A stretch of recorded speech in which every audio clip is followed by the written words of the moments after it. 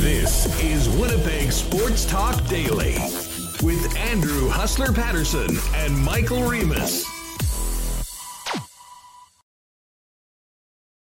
What's going on, everybody, and welcome to a Monday edition of Winnipeg Sports Talk Daily. Andrew Patterson alongside Michael Remus, and busy show today coming off of, we said going in on Friday. This is one of the sports weekends of the year, and man, did it deliver.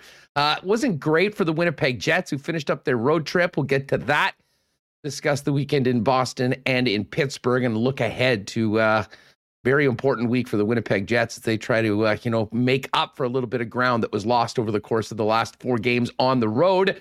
Back tomorrow against Florida.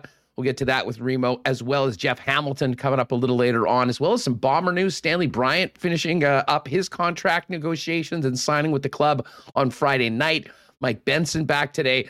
And Kyle Walters spoke a little bit earlier. So we'll touch on that, as well as the absolutely bananas weekend in the National Football League. Yes, took a couple years off my life, but oh my God, was it worth it. Hey, as we get going on the program, a big shout out to the sponsors that make Winnipeg Sports Talk happen. F Apparel, Vita Health Fresh Market, Culligan Water, Manitoba Battery, Royal Sports, Not Autocorp, Little Brown Jug Brewing, Princess Auto, Boston Pizza, the Nick and Nicky DQ Group, Canadian Club Whiskey, and Cool Bet Canada. A big shout out to everyone in the chat, especially Ryan Friesen. Ryan, I'm glad you dropped by today after we found out who won our wager. We'll get to that in a bit, but let's get Remus in here and start this thing off. Remo, what's going on? How good was that over the last couple days? Oh, man. Yeah, we said, it's going to be, it's going to be a great sports weekend. This is going to be so much fun. And I would say it definitely delivered. The NFL games were absolutely incredible. The Jets games, I thought, even though they didn't get the 2 points yesterday's game was awesome. I mean, that overtime was one of the best ones that you'll see. But disappointing for the Jets. But as far as watching NFL, I mean, every game ending on, a last-second field goal or overtime. It was fantastic. So I had a great weekend. I mean, I think my wife's like, "Why are you still looking at your phone all weekend?" and getting pissed off. I was like, keep saying, "Oh, these games are so good. I'm texting all my friends. This is the craziest." Like yesterday, it's like, I can't believe this comeback. We can't go out for dinner yet. And then the evening game, I'm just like on the couch, like, I can't believe what I'm watching. It was absolutely incredible. So, and we had some Jets games too, but it was really awesome.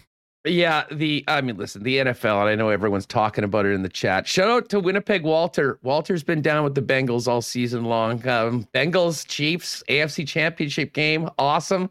Oh, Rob Mahoney's popping in a super chat of fun for Ryan Friesen. That's amazing support, Rob, to help out Ryan in a time of need. But we're going to spend a lot of time talking NFL today. How could we not, coming out of that weekend? We'll, of course, start off with the Winnipeg Jets. We'll get to that with Remus, as well as with Jeff Hamilton. And then in the second hour of the program, a treat for all of us, the return of the sports rabbi himself, Matt Leibl. I was texting with Leibl all weekend long about these football games, and he's like, no, we got to chop it up today. So we'll get Leibl on a little bit later on in the program to discuss everything that happened south of the border in the 4-down game. But Remo, let's get going with the Winnipeg Jets.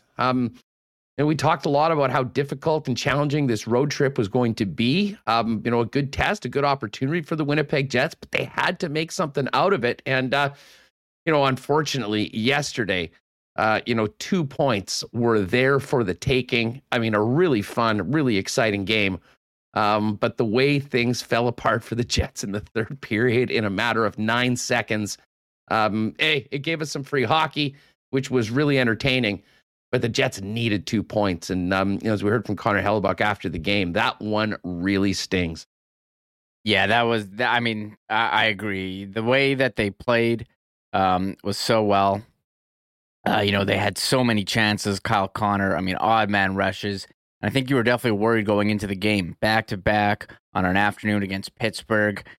I think a lot of people's confidence in the Jets is kind of lowering as they, didn't get points on this road trip. 2 of a possible 8, not ideal. But I think the game yesterday showed you that this is still a pretty good hockey team. They can bring it when they want to, and I think you want to see that more. Now, the Thursday's game was extremely disappointing against Nashville, but it was a close game on Saturday against Boston. And, yesterday, maybe they get an extra power play from the officials, especially in overtime. I thought there was a couple that could have been called us. I mean, it's a tough. I'm not blaming the officials. I mean, it wasn't. Yeah. Well, I'm not going to blame them, but it would have been nice, when your goalie gets run, Huss, to get a call, or when there's a big hooking penalty, it would have been nice for those calls. But yesterday's game, aside from those the 9 seconds, Huss, the 9 seconds. You had the tip in off the skate, and then Hellebuyck goes to play the puck.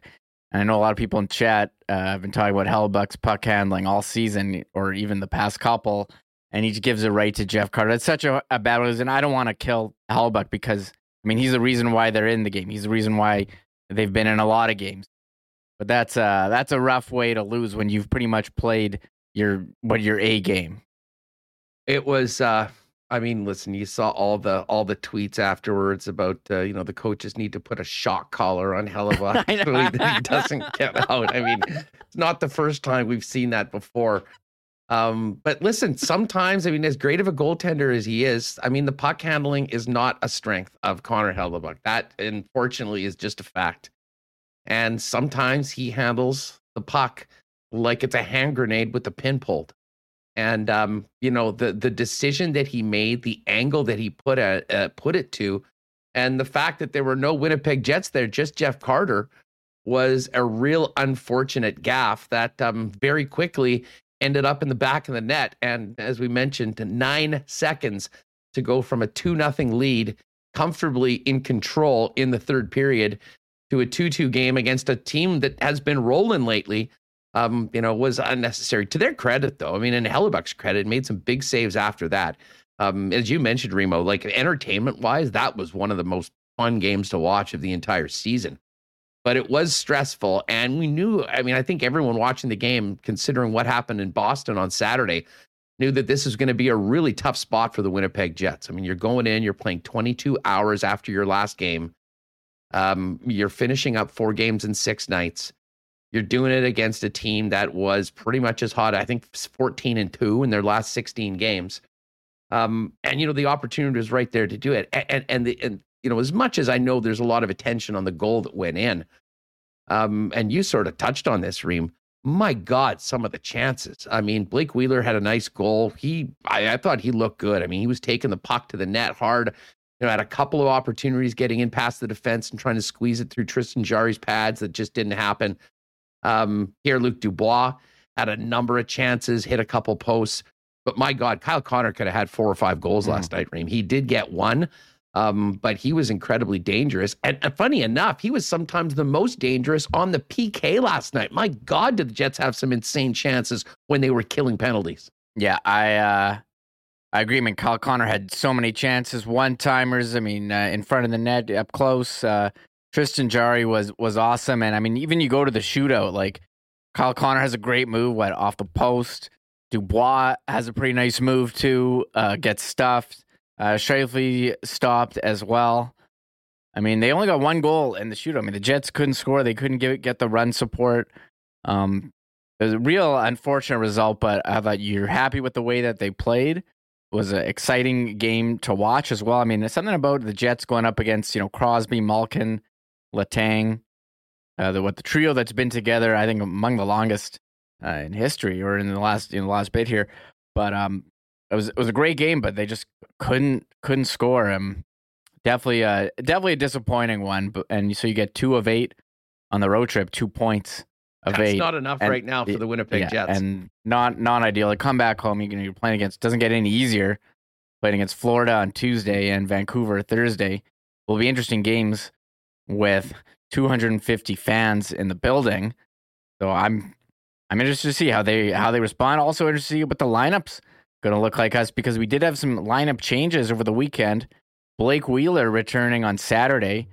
I'm still shocked that he's back. He's in the lineup. He looked great, scored yesterday. and he seems great. Ehlers was moved to IR, but then there were a couple other moves yesterday, and I guess some surprise injuries. Yeah, well, let's talk about that. Listen, I'll be the first one to admit I was very surprised to see Nate Beaulieu in the lineup. I mean, to be honest, with the conversations we had about some of the cap gymnastics that the team was going to have to, do to get Blake Wheeler back on the roster, I'll be honest, I was sort of expecting that he might get waived on Friday heading into the weekend. Whether he would have been picked up or not, I'm not sure. But, and that would have sort of opened up a spot for maybe a guy like Ville Heinola to get into the lineup. And, listen, I was surprised as any of you to see, Ville once again sitting in the press box, especially as Dylan Sandberg, continues to play and play quite well. I really liked his game yesterday. But it was interesting to see. Maybe they thought they were going to be doing a lot of penalty killing.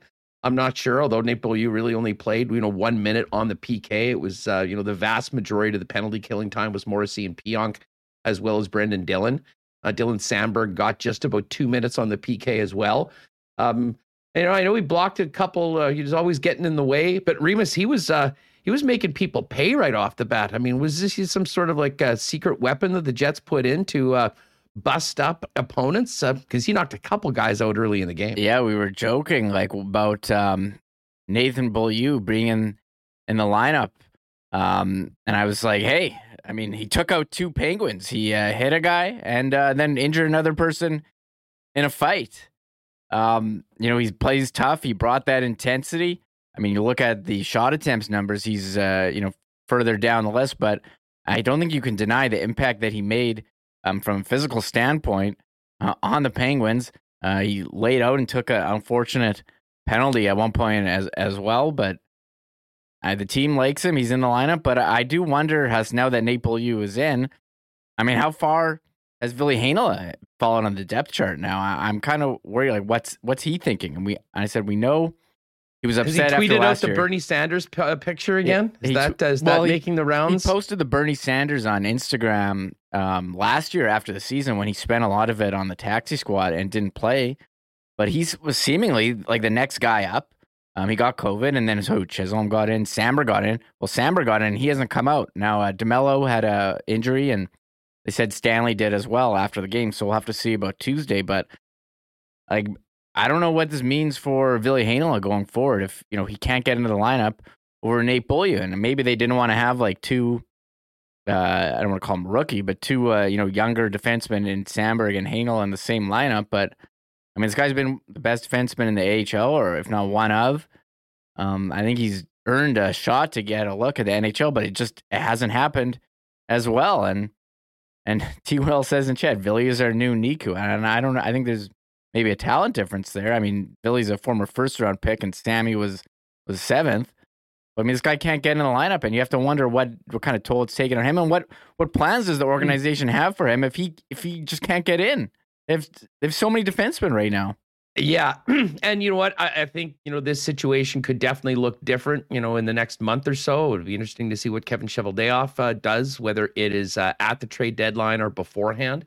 Because you would think, I mean, it is quite packed. You've got 5 guys making pretty significant money on the blue line, signed to, significantly long-term contracts. I mean, a minimum of 3 years, which means really there's one spot. But that was the thing. I mean, you had Sandberg in the lineup. I mean, what is it? No DeMello yesterday, and Logan Stanley's got a bit of an injury as well. So it really did seem like that was the time that we might see Ville Heinola. So we didn't. This will be interesting to kind of follow that over the course of the next few days, whether he just gets returned to the Manitoba Moose, because he is technically on the taxi squad. And that is one thing that was important to note. I mean, it would have meant some more roster moving. So, maybe that had something to do with it. We'll get to that with Jeff Hamilton coming up a little bit later on, as we sort of look ahead to how the team goes into these 2 games played with 250 fans at Canada Life Center tomorrow against the Florida Panthers, and then Thursday night against the Vancouver Canucks. Another guy we didn't see, Reem, that is, I mean, I don't know, if you ask me, a little bit conspicuous by his absence is Evgeny Svechnikov. And Svechnikov played like under 4 minutes 2 games ago. and then has found himself a healthy scratch. Now, he, of course, was coming back from injury. So I thought that maybe this was injury related. Maybe he nicked something up or wasn't quite ready to come back. But they've said that he's basically healthy. And tell you what, I mean, just considering what he's brought to the club so far this season, I'm not sure whether there was an incident or something specific in the Nashville game that Coach Dave Lowry didn't like. But the bottom line is Svetch not in the lineup right now. And interesting to see when he gets back in and what sort of a role he'll be in, and obviously how he'll look when he gets back into the lineup, because obviously he's got a little bit of work to do with the new head coach. Yeah, I agree. And we've been talking about him, how well he's played. He's played up in the lineup. He's played down. I think we were kind of surprised that he was a healthy scratch, but maybe he's needed a rest, a mental reset. He can come in. I mean, he's looked good at times. He's produced. But it seems like, we didn't talk about Cole Perfetti, who's, I think, he's kind of settled in now on that line. That's the line that you don't want to break up here, the Connor Dubois-Perfetti line. But I'm curious where Svetch fits in here. The fourth line and the depth scoring. I mean, it hasn't been there, and this is a guy who's been able to score. Maybe he can contribute this week. So that's something to watch. I know Mike also speculated that he was injured before. Maybe he was injured, but the team did confirm it was a healthy scratch. Yeah, so another sort of interesting tidbit coming out of the weekend. But the bottom line is, Reem, that as I mentioned, 2 out of 8 points isn't going to cut it right now with the plight and the spot that the Jets have put themselves in with some of those losses earlier in the season, especially through that month of November into December. And there's a real sense of urgency right now. And Connor Hellebuck was frustrated afterwards. He spoke after the game saying, you know what, I mean, listen, that should have been a shutout, and it goes to a tie game in, a matter of the blink of an eye.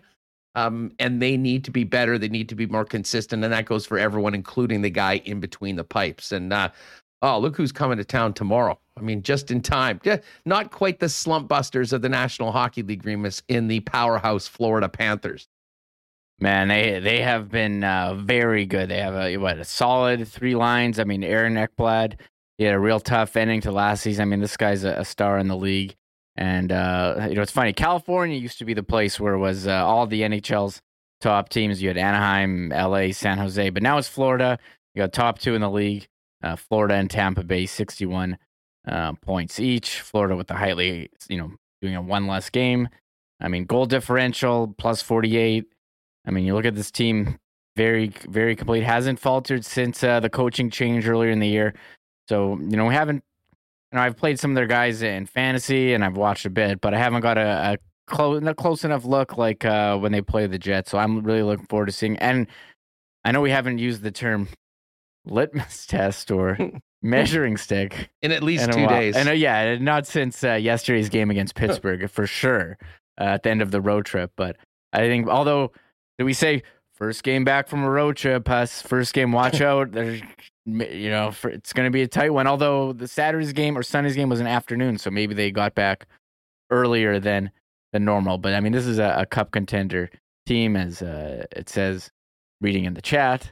Shout out to Comet. But I'm excited to see what Jets team shows up, because we know they can compete, but they've had a couple games here where they got a touchdown put on them by some top teams as well. Yeah, they've been scoring a lot. And it'll be interesting to see when Connor Hellebuck finally gets a break too. I mean, he played all 4 games on this road trip as expected. You got these 2 games coming up at home, then a huge game next Saturday afternoon in St. Louis.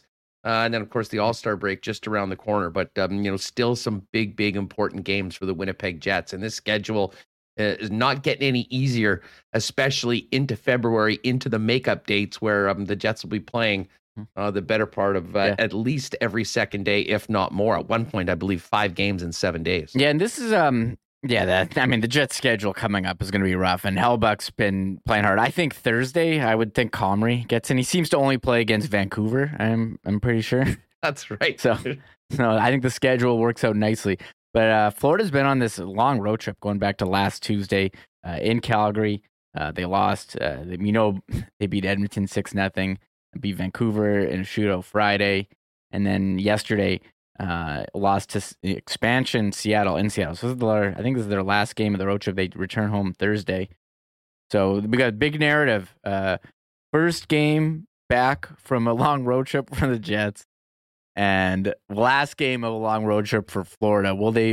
How much gas will they have left in the tank? Although they did lose to Seattle, who haven't been great this year. So ornery mood coming out of that game. Yeah. Ornery mood for the Florida Panthers. Hey, it is going to be a great test for the Winnipeg Jets, but the bottom line is right now this team needs points. And listen, I know there's a lot of hockey left to be played, but when you look at the standings, you see what other teams are doing around the Winnipeg Jets. And I mean, you go through a week where you got 4 games and you only have 2 points to show for it.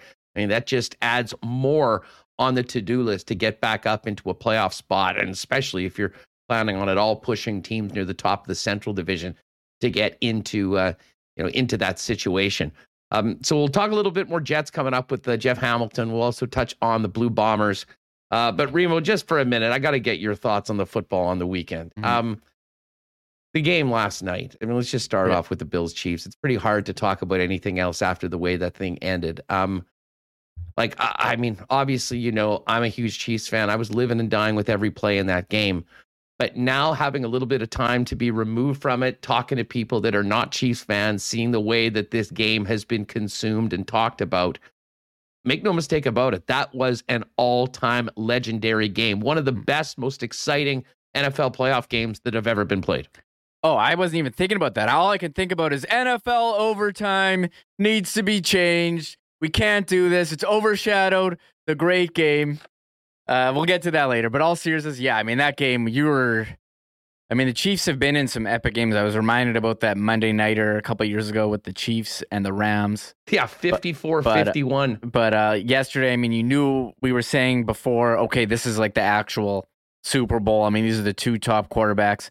I mean, we knew Patrick Mahomes was really good, but Josh Allen went to another level, like Madden video game stuff, running on that 4th down, hitting Gabe Davis, who had 4 touchdowns in the game. I mean, this game was mind blowing. I mean, you were like waiting for all the scoring to happen, and it happened all in the last 2 minutes. I mean, I still can't believe what I saw. I mean, 11 seconds. Like, you thought that KC. There's no way they got enough time to get a field goal. 13 seconds. I mean, 2 plays. Tyreek Hill, crazy. Travis Kelce, and then the kick to make it happen. I mean, you just, as I mentioned earlier, I think to you. I mean, I had to get back home last night after the game and rewatch it a couple times just to actually have it sink in what happened. And I'll say this. I mean, you just got to feel for the Buffalo Bills fans. I mean, the Mafia is such a great crew. They have been so supportive of that team through so many tough seasons. This is as an exciting a Bills team, I think, as we've seen probably since they went to the 4 straight Super Bowls. But that is an absolutely excruciating way to lose, Remus. And I know everyone that supports the Buffalo Bills probably woke up this morning going, how did we lose that football game? And as far as the overtime goes, hey, I had that same walkout at Arrowhead 3 years ago with the infamous D Ford game that ended up Mahomes late tying, getting the game to OT, and Tom Brady getting the football, and the Chiefs never got a chance to touch it. And ironically, the Chiefs had been the team that had been lobbying for a change to the OT rules, Remus, that was not. Did not get a great reception within the other teams of the National Football League, and that's why we still have the rules as they're currently constructed. Yeah, I wonder if this is the game that changes the conversation among NFL owners. I mean, both teams' defenses at the end of that game were so gassed. The offenses were scoring out well. It did seem like whoever won that coin toss was going to march down and score, and I do think they need to make a change. So, we also want to see Josh Allen have the opportunity to answer back. It is a shame, but I mean, I'm not blaming the OT rules on loss at all. I mean, the Buffalo had 11 seconds to prevent them from kicking a game-tying field goal and could have stopped them in overtime. However, we've seen, a couple times now with the Patriots, as you mentioned, it's time to take a look at this for the NFL, and people want to see it. Both teams should get an opportunity with the ball. I mean, the rules are so skewed in favor of offense now.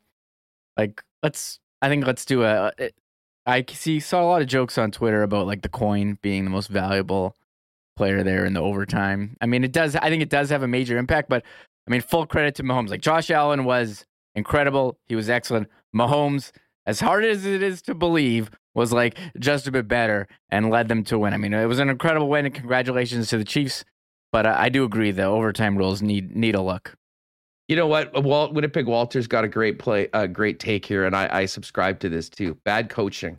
Buffalo should have squibbed the kickoff, and then on first down committed an intentional holding penalty on all wide receivers. Would have taken most of the time. Well, even without the holding penalty, the fact that they kicked it through the end zone and allowed them to start with the ball on the 25 without any time ticking down was absolutely huge. I mean, when you're talking about trying to get into field goal range in 13 seconds, every single second counts. And tell you what, that play to Tyreek Hill right off the bat, I mean, you know how fast he is, Remus? I mean, it just ate up a quick 20, 25 yards. Then they did the exact same thing with Travis Kelce. And all of a sudden, Butker's going out to kick a field goal to and probably tie the game. And of course it happened. And they needed that one because Butker missed a field goal earlier and clanged a convert. So listen, he probably should have had them in a position already with those points on the board, but got it. And then of course in overtime, as we well know, the rest is history. The other game yesterday was absolutely bizarre. The Rams and the Bucks. I mean, and this game essentially was over early in the third quarter. And then inexplicably, Remus, some of the most ridiculous turnovers, mistakes. I mean, the Rams turned into a team in the second half that looked like, like a 5-12 team on the season. Cam Akers fumbling, the snaps sailing over Matt Stafford's head.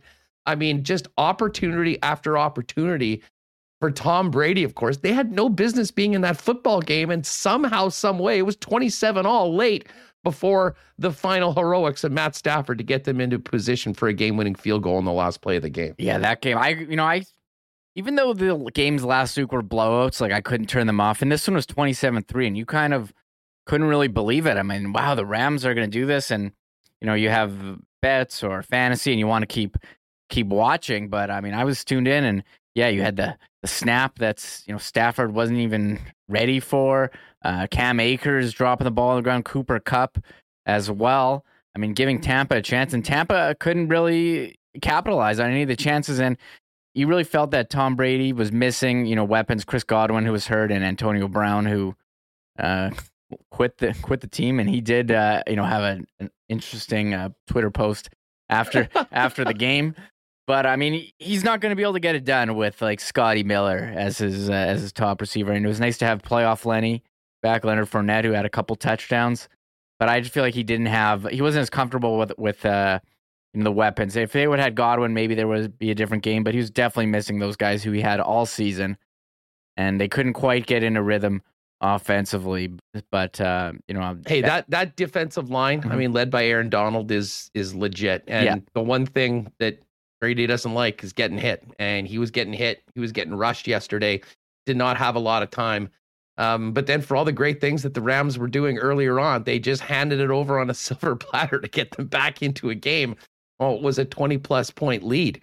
And speaking of that post by AB, some incredible social media work as pretty much the entire internet spent Saturday night dunking on Aaron Rodgers after they flamed out at home to the Niners. Yeah, and I'll give a quick shout out to Matt Stafford. I mean, he was in Detroit, and he was very good, but like he was on a terrible team. And credit to him for taking them to the NFC Championship. And I mean, they looked like the Lions for the last 20 minutes of that football game. But then he snapped out of it and threw some bombs to Stafford. But yeah, the highlight of the weekend was everyone dunking on Aaron Rodgers on Twitter. I mean, for him to come in that game and they scored 10 points. I mean, he didn't throw for a touchdown.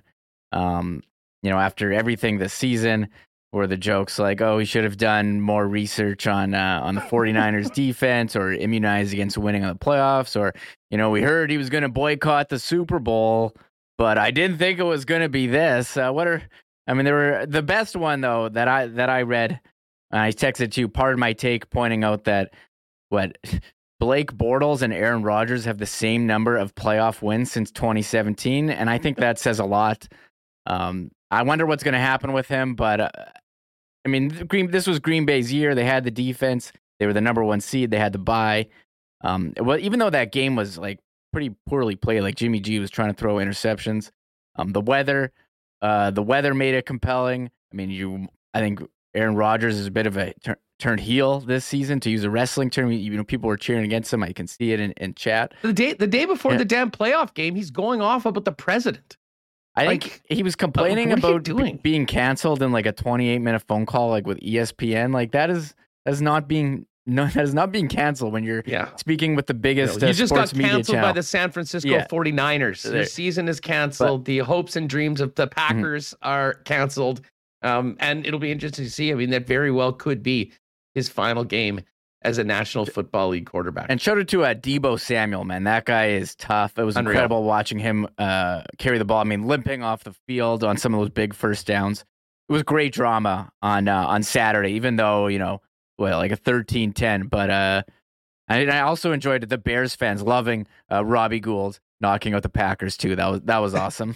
No doubt about it. All right, Jeff Hamilton's going to come up. We'll hit the latest on the Winnipeg Jets as they get back home to take on the Florida Panthers tomorrow. Some Bomber notes, and we'll see what he thought about those games on the weekend. Before we do that, a big thank you to our friends over at F Apparel for their support of Winnipeg Sports Talk. F Apparel, Winnipeg's #1 spot for custom suits for men, and not just suits, a full line of custom clothing for any occasion. Dress shirts, winter jackets, casual chinos, golf pants, untucked dress shirts, shoes, ties, accessories, and more. Every guy needs at least one suit that fits and looks great, and F's custom-made suits start at just $400. If you've got a wedding coming up, your wedding party will get 15% off if you buy as a group from F Apparel.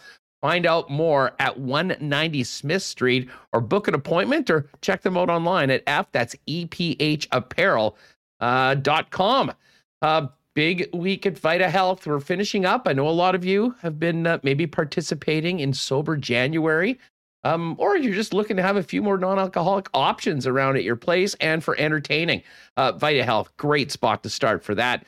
Great non-alcoholic beers from Sober Carpenter. They've got clever mocktails, Boreal Botanicals, and much more. And if you're thinking about trying a vegan diet, talk to the experts at Vita Health. They'll get you started. And Vita Health carries so many plant-based and vegan products: Tofurkey, Field Roast, Gardein, The Very Good Butchers, Light Life, Beyond Meat, and more.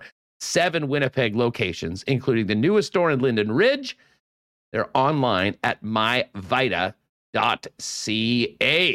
And of course, our friends at Culligan Water are, just dominating into 2022. I guess those 66 years family owned in Winnipeg as being the go-to people for all sorts of water services, whether you need water softeners, filters, bottled water coolers, whole home systems, drinking water systems, and citywide water delivery services. Culligan has you covered. And if you've got needs for your business, they've got plenty of commercial and industrial water products and solutions as well. Visit them over at 1200 Sargent Avenue. You can give them a call at 694-5180 or check them out online at drinkculligan.com. All right, lots to get to coming out of the weekend. It is hammer time on Winnipeg Sports Talk. Let's welcome in Jeff Hamilton from the Winnipeg Free Press. What's up? How are you?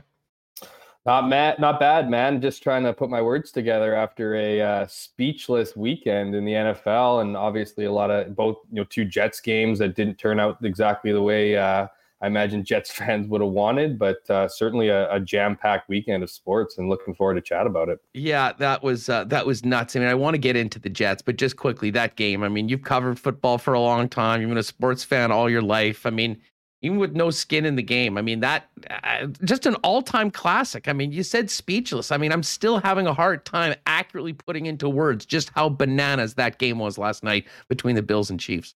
Well, I was going to say, I knew which game you were talking about, but there were 4 wild games. But I mean, I was talking to my brother. He snuck out for a cigar. He's got 2 young kids, so that's kind of his time alone in his truck. And he was talking about how crazy the game was, but he left to his truck with the 13 seconds remaining. And I'm sitting there, I go, well, what do you mean? Like, yeah, it's still a wild game. And at this point, Mahomes is now orchestrating a last kind of ditch effort to put this thing into overtime.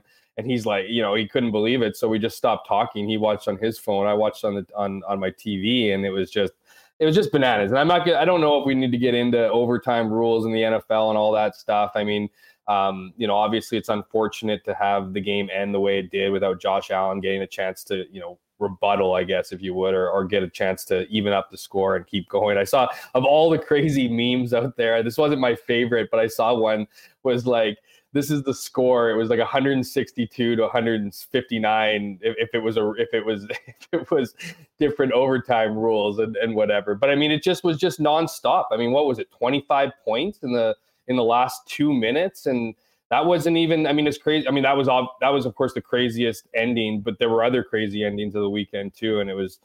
I don't know. I'm still kind of coming to grips with how that went down. For someone who doesn't have stake in the game but loves Josh Allen and the Bills, I just, it's a disappointing one. But I know you're happy today. Yeah, I mean, but honestly, afterwards, I mean, I was still in a state of shock, and I mean, I really do feel for the Mafia. I mean, that is a great fan base. That is an amazing sports town that deserves to have some good things happen to them. And what can I say? It can only be one win. That's probably the game of the playoffs. I mean, I really do think that, if the Bills had ended up winning that game, they would have been the favorite to go all the way and win it. So it was unfortunate that it happened when it happened, and that wasn't maybe the AFC Championship game, but it was. We'll have some time, hopefully, to get back to a few more football topics, but let's start off with the Jets. Listen, 2 points out of a possible 8 on this road trip. We knew it was going to be a big test, but unfortunately, the Jets didn't score very well on said test. And, now come back, Jeff, with these 4 games, I believe, before the All-Star break, starting with the Florida Panthers tomorrow at home in front of only 250 people. As we heard from Connor Hellebuck yesterday, there has to be a real serious sense of urgency right now with the Winnipeg Jets because they're in quite a predicament right now, and it's going to need stringing a bunch of wins together to put them into the neighborhood that they want to be, and that, of course, is competing in the Stanley Cup playoffs. Well, before we go back to the 4 games, let's look ahead to Tuesday and playing Florida. What do they got, like 50 goals in the last 4 games or something? It's ridiculous. I was hearing a stat this morning, listening to a podcast. I think they have at least 4 or more goals in their last 9 games or whatever. That, I mean, they're clicking at a clip that, and they've been doing it all season, and they just seem to have just incredible depth in all areas of the ice. So that's, and then out of the blue, they lose to the Kraken yesterday 5-3. So you can imagine they're going to be in a great mood coming to Winnipeg after that performance. I was just going to get to that, feeling pretty good, maybe catching them off guard on a game. Well, I think Seattle got that opportunity, so it's going to make it even tougher. But the road trip, of course, not the way they would have wanted or drew it up. Clearly, 2 points out of 8 is just not good enough. You look at the games though, and I can't imagine what it's like to be a rabid Jets fan watching those games. I mean, you feel like you're in control in Washington. 2-goal lead is not good against any team. It's called the worst league in hockey for a reason, but it's particularly not as great against a team like Washington, who just kind of promptly came back. I mean, kudos to the Jets for tying it up and forcing it into overtime, but you have to feel like that one's a lost point. You look at the other games. Nashville, that one was over in 20 minutes, and really looked like games that we used to see from the Winnipeg Jets, where they'd either get up and be able to kind of play even hockey through the final 40 minutes, get up early is what I was trying to say. And just, they couldn't figure it out through the final 40 minutes, tying each, second and third period, one all. Boston, I mean, you really want to get that 2-0 goal. That's the kind of game where you get up, you have those opportunities that you put forth the kind of first period that they did, which was another impressive first period on this trip, and just kind of have nothing to show for it by the end. Just another good team, a team that, very much like Nashville and like the team they played the next day, Pittsburgh, have been playing well and have been able to kind of weather those storms whenever they come. To fall, to lose that game without getting a point, that one's a tough one to swallow. And of course, yesterday's game. I mean, I went to the kitchen for literally 30 seconds and I came back and it was 2-2. Like I had to fast forward looking at, at the TV, just seeing how this came to be. And I mean, okay, fine. They get that first goal.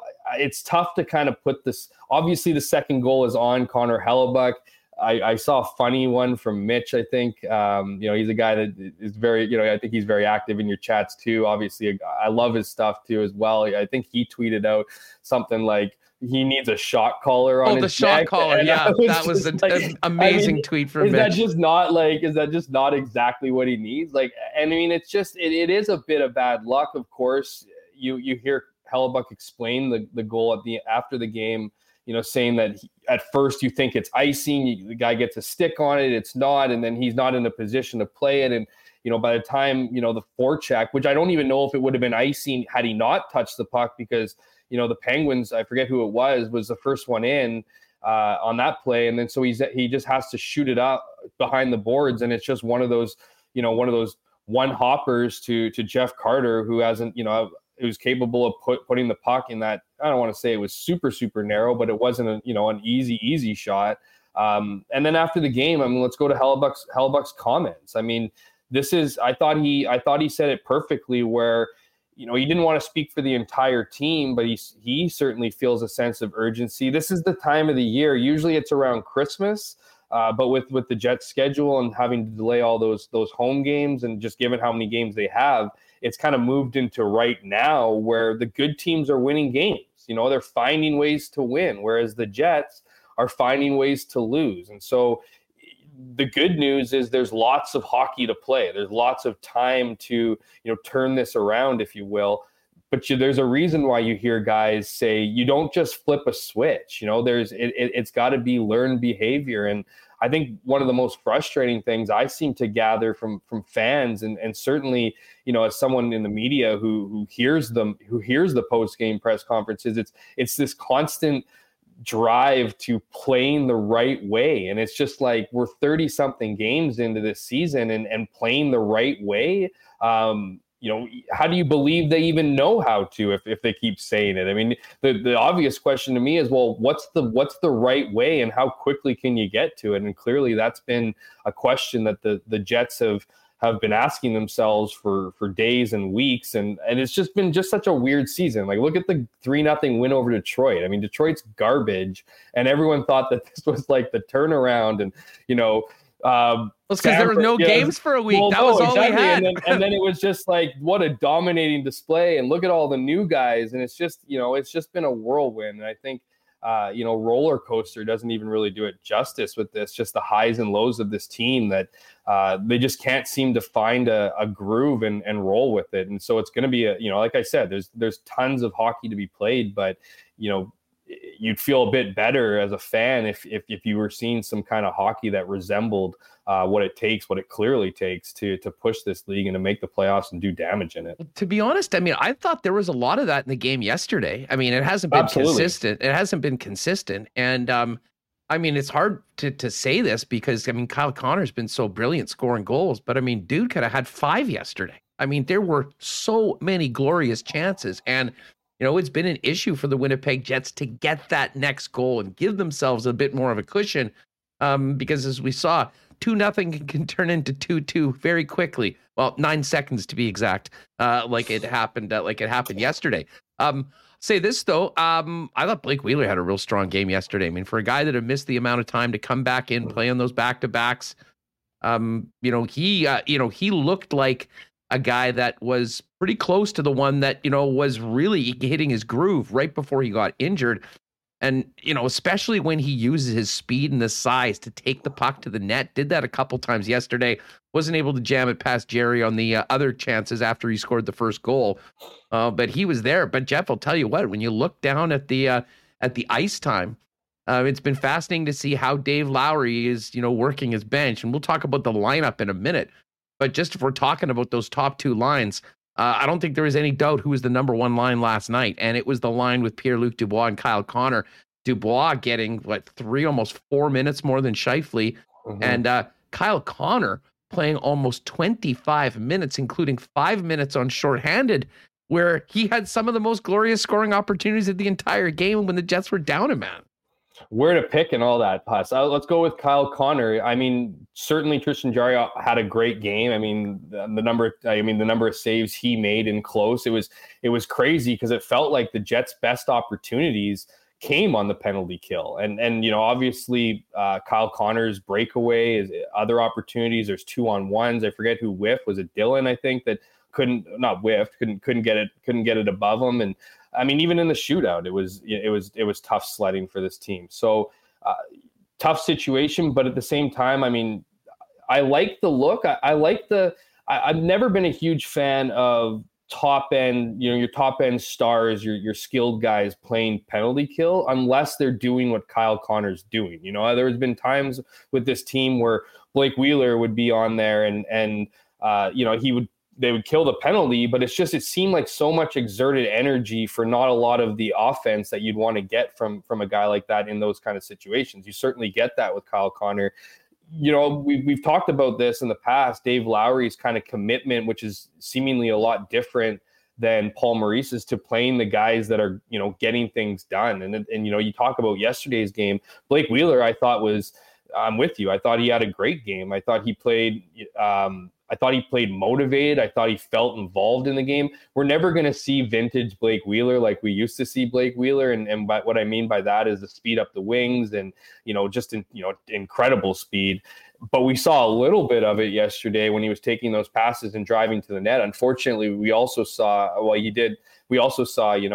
his inability to score that we've seen kind of in the last bit. So, he gets another one by there. That's, it's a different game, but certainly not pinning this on 26. I thought he played incredibly well, especially considering all the things he's been through and injuries and coming back. I mean, I thought it was interesting that in the Boston game, I think he logged 8 minutes in the first period. I mean, talk about a welcome back with Nikolai Ehlers being out, of course, but certainly getting some good performances from guys. And I'm with you in the sense, I don't think it was pure domination from the Jets. It wasn't just a 9-second blunder. I mean, Connor Hellebuyck had to come up big on a couple of strong plays by the Penguins as well, and he certainly deserved a better fate. But what it comes down to is there is no silver linings. You heard Blake Wheeler say that the other day. I mean, at this point in time with the Jets, you can't look at games and go, oh yeah, well, we played pretty good and we got the 1 point, or, look at the 40 minutes we played. That was,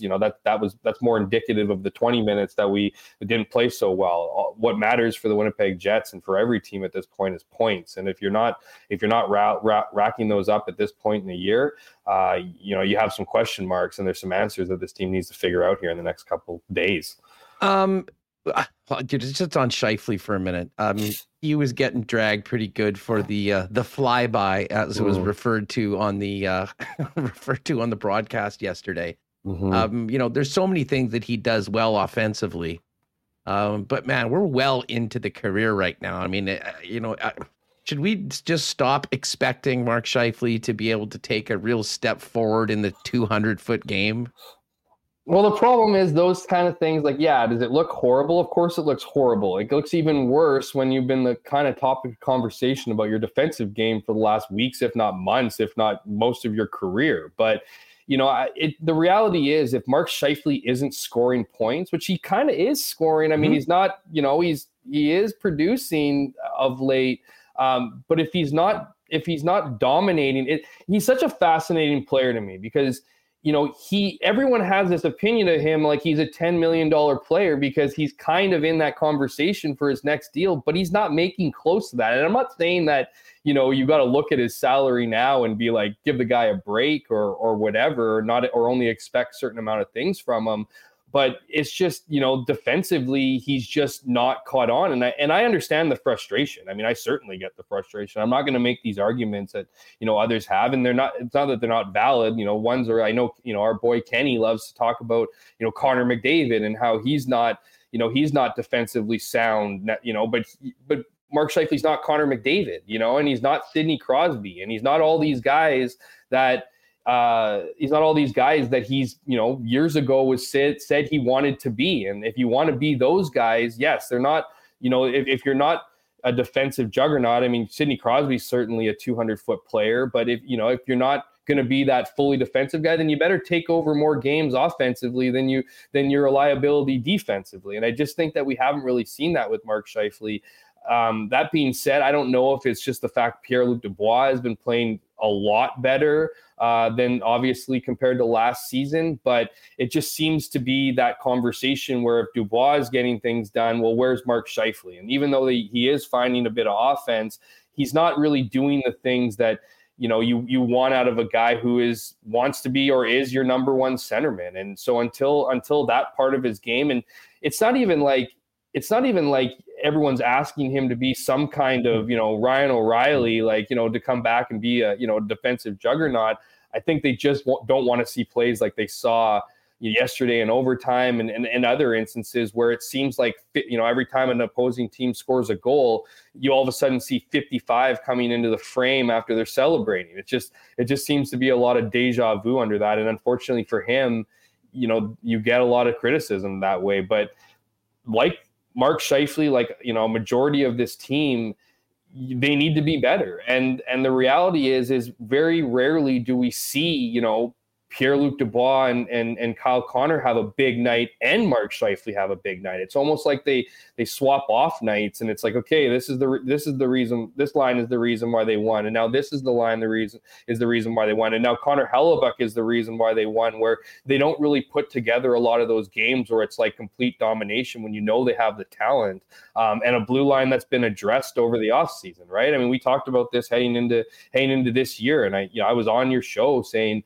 I don't know if Nate Schmidt and Brendan Dillon, as good as they are, as better as they are than what they had previous, is going to be the answer without continuation of, that offense getting better and creating more opportunity for younger guys and for guys like Mark Scheifele, who's in his prime. I mean, that's the other thing. I mean, this isn't, you're no longer kind of the young kid. You're the established NHLer. You want to be at all-star games. You want to be on Team Canada, Olympics. Well, all those things come with heady expectations, and when you're not meeting them, particularly in a hockey crazed market like Winnipeg, you're going to get shade. And so it's cliche, but the reality is Mark Scheifele's hearing it. He's not immune to these things. These players don't just, they're on social media all the time. They read what's being said about them, and it's how you respond. And, this city will absolutely love you if you play a great game. And the turn on that is if you're not playing so great, well, you kind of fall out of favor. And right now we're seeing 55 kind of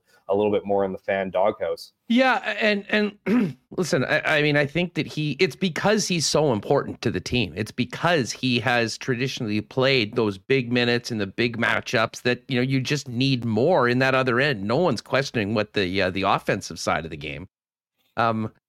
But I mean, really right now, Jeff, and I think, you can talk about what fans are saying. What Dave Lowry said with the way that he, doled out the ice time, I think yesterday speaks volumes about, where he's at and how he looks at his group right now. Bottom line is he needs both of those lines going, and it'd be nice to mix in a little something from the bottom six once in a while. I know Jansen Harkins had the goal against Boston, but right now it's been a revolving door of a number of players in and out of the lineup. And, right now, tons of pressure on those top two lines because the Jets really aren't getting much from outside of them. And that's kind of been the book on these guys, right? Like, I mean, they, even when they had that line with Adam Lowry and Andrew Kopp and Mason Appleton, and it was, a premier shutdown line in the NHL, the conversation always kind of evolved to, well, they're not scoring enough goals. And if you're not, to my earlier point, if you don't have your top six finding, more nights than not where both are clicking or both are chipping in or conversely just being relied on one line to kind of carry things, if you're not getting that support, you're in a lot of trouble. It makes games a lot harder to win. And as you said, it puts a lot more pressure on those top two lines. And, if you feel that pressure, you're going to hold your sticks tighter. You're not going to, things are going to get magnified when you don't score on breakaways, and this is kind of the narratives we were talking about this team years ago where, if bad things happen, they got down on themselves. I'm not suggesting that that's necessarily where this team is at this moment, but you can kind of see that you've seen that frustration build in pockets throughout this year where they're not finding the back of the net, and they're visibly frustrated, right? Because there's one thing to be kind of frustrated behind closed doors, but when the body language matches, as we've seen after a number of games, even Pierre-Luc Dubois talking about the power play over this trip. I mean, you can just kind of feel that frustration. And you kind of want to see that frustration, but that frustration can't bleed into, the next day and then the next practice, because this game's supposed to be fun, and winning is what makes it the most fun. And when you get kind of caught in this whirlwind of expectations, whether those are individual or collectively as a team, you need to be mentally strong to get out of those. Every team goes through those. Even the best teams in the league go through lulls throughout a season. It's how you get out of them, or how you find ways to manufacture those good vibes that ultimately lead to success. And whether or not that the Jets are capable of doing that, I mean, there's so many things about this Winnipeg Jets team that we could get into, not psychoanalyzing them, but just in general, like, just how skilled players are, and how much contract talks have been in the last few days. You wonder what kind of resolve that this team has collectively. And when you look at, this season in particular, Paul Maurice leaving, you have a new coach, but he's not really a new coach. He's kind of the same coach that you had before as an assistant. I'm not saying that Dave Lowry hasn't done some positive things, but you just wonder what's going to fix this team and what's going to move forward. And, I don't get paid the millions of dollars for those answers. So I'll leave those to the pros. Well, I mean, a couple of questions coming out of, just how Dave Lowry's doing with the head coach. It's interesting following, these lineups. And I know there's, potentially some cap considerations with Wheeler coming back on. It maybe wasn't just as easy as throwing Ville Heinola into the lineup. It may have meant potentially waiving a Nathan Beaulieu. That didn't happen. He was in the lineup. So what did you make of the fact that, two more defensemen out, Dylan DeMello and Logan Stanley, and no spot for Ville. And the other guy is Svechnikov, who, played under 4 minutes 2 games ago and has been a healthy scratch despite just coming back from injury. I think a lot of people thought maybe he's still dealing with something, but the Jets were pretty clear. This was a guy that could have gone if they needed him. Yeah, Dave Lowry singled out Svechnikov as the one healthy guy of the three. Ultimately declaring him a healthy scratch. I don't know what the deal is with that. I know that Evgeny Svechnikov is a fun guy. He's a well-respected guy in the locker room. I think a lot of guys get along with him. I don't want to put any tag on him, but obviously when he was with Detroit, things didn't go as great. He wasn't getting the opportunity he felt he deserved. I don't know what that leads to. I have a hard time thinking he's a bad guy off the ice. Like, sometimes guys don't get into the lineup because they're late for meetings all the time, or, stuff like that, stuff that kind of breaks team rules outside of, your play. And I haven't heard or anything of that. The narrative out of the Jets seems to be with Ville Heinola was a time thing that they would have, yes, as you said, they would have had to put, a Nate Beaulieu on waivers. But what I was hearing coming out of their camp was that they didn't have the time to do it. Like it was by the time they figured out the injuries with DeMello and Stanley, it was too late to pull any kind of moves. But okay, that's fine for yesterday. So what does that mean for the next few days? Here, particularly, like, is DeMello going to be better? Is Stanley going to be better? And if they are going to be better, are they a better option than Ville Heinola? And I know a lot of people want to see Ville Heinola. I want to see Ville Heinola. You look at guys like Dylan Samberg, who, I think had a great debut against Detroit, has kind of shown a bit of his inexperience, but still a solid player and someone I think that should be in the lineup. And, I've heard people say, well, get some of those kinks out of the way now so they're better off for, later this season or even next year. I don't think necessarily playing those guys is, guys like Samberg or Ville Heinola is looking towards next season. I think that's creating a bit of some competition for a group that, again, I'm not going to argue is feeling too comfortable. I don't know what the inner, room dynamics are or the personalities that we see could be different, when it comes to usage or locker room dynamics, all those things that come into play with putting a lineup up together. But I don't understand why Ville Heinola needs to be stuck on the taxi squad. I mean, the whole COVID stuff is I believe is behind him. He's obviously working out. The way I think it has to be is salary cap considerations, right? I mean, you had Blake Wheeler on LTIR. He's now off. Nick Ehlers is back on there. You wonder, this is a team that's either carrying one less guy on the roster in some instances, or has been making these, moves that they don't want to, they're so close to the cap that they need to have like a scientist working, the capologist as he goes by, to make sure that the numbers add up and all of this. So I don't know how much of that plays in, but what I do know, and what I think everybody knows or everybody seems to want, is that Ville Heinola is a guy who can move the puck out of the zone. He's not a huge guy, yeah, but he's got great puck movement. He's got great hockey IQ. And right now, what the Jets seem to be missing from their back end is that first pass out of their own zone. That transition game has been, I don't want to say non-existent, but it hasn't been to where I think a lot of people expect. And I think, myself included, believe that a guy like Ville Heinola could help on that. I mean, I'm not going to say what's the worst that can happen, because I don't think the Jets are in, that mode where they're tossing their hands up per se. But at the same time, you have a guy there who, when you see the way he's played with the Manitoba Moose this season, and, knowing what you already know about him because he's already been in the lineup, I just don't understand how he hasn't got an opportunity. And we see Nathan Beaulieu logging, games this season. Yeah, it was a bit of a head scratcher to many yesterday, but I didn't think Beaulieu had a terrible game or anything like that. No. We know what Nate Beaulieu is.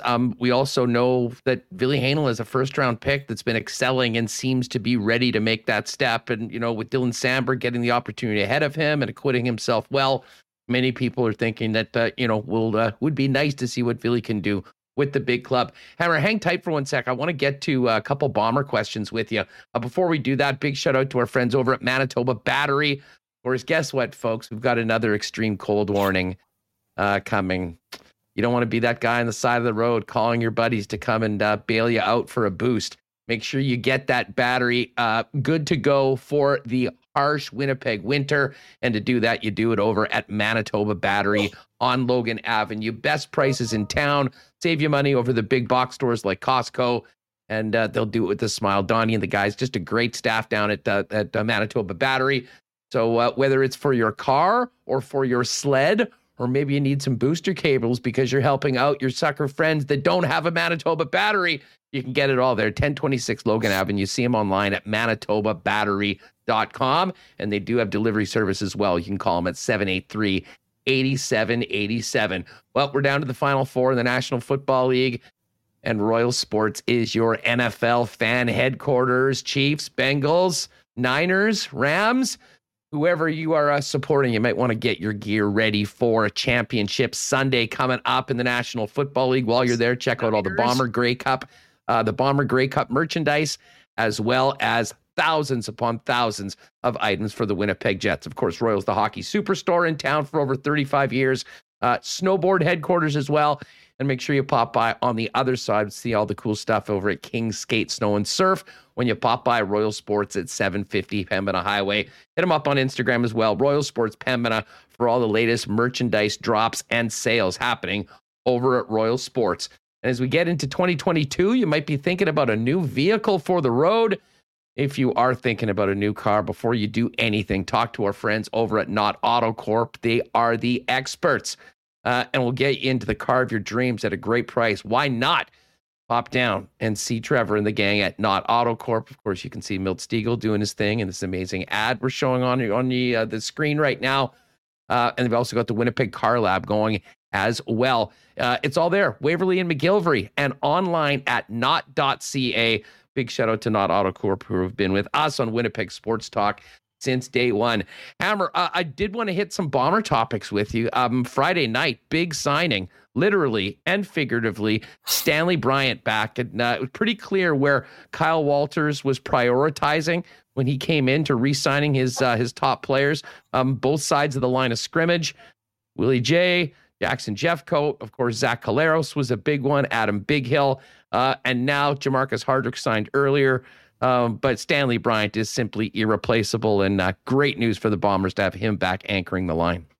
Yeah, absolutely. And I don't think this one was really in doubt. I think Stanley Bryant has been of course, a very, very, very important player to that offensive line, but also someone who cares a lot about Winnipeg. And if anyone would have seen some of his comments after the signing, really did show how important it was. And one that this wouldn't be verbatim, but the one that stuck out to me was his comment about, why would I want to go somewhere else and try to build something that I was a part of years ago and am now reaping the benefits of all, his and others' hard work to create an environment that Winnipeg has created on their football team. So, huge signing, a guy who likely probably could have, gotten more money. I don't know exactly what his contract is, but that somebody would have overpaid for Stanley Bryant to bring in, not just his dominating play, but all the things that that Winnipeg does and in their culture and establishing that somewhere else.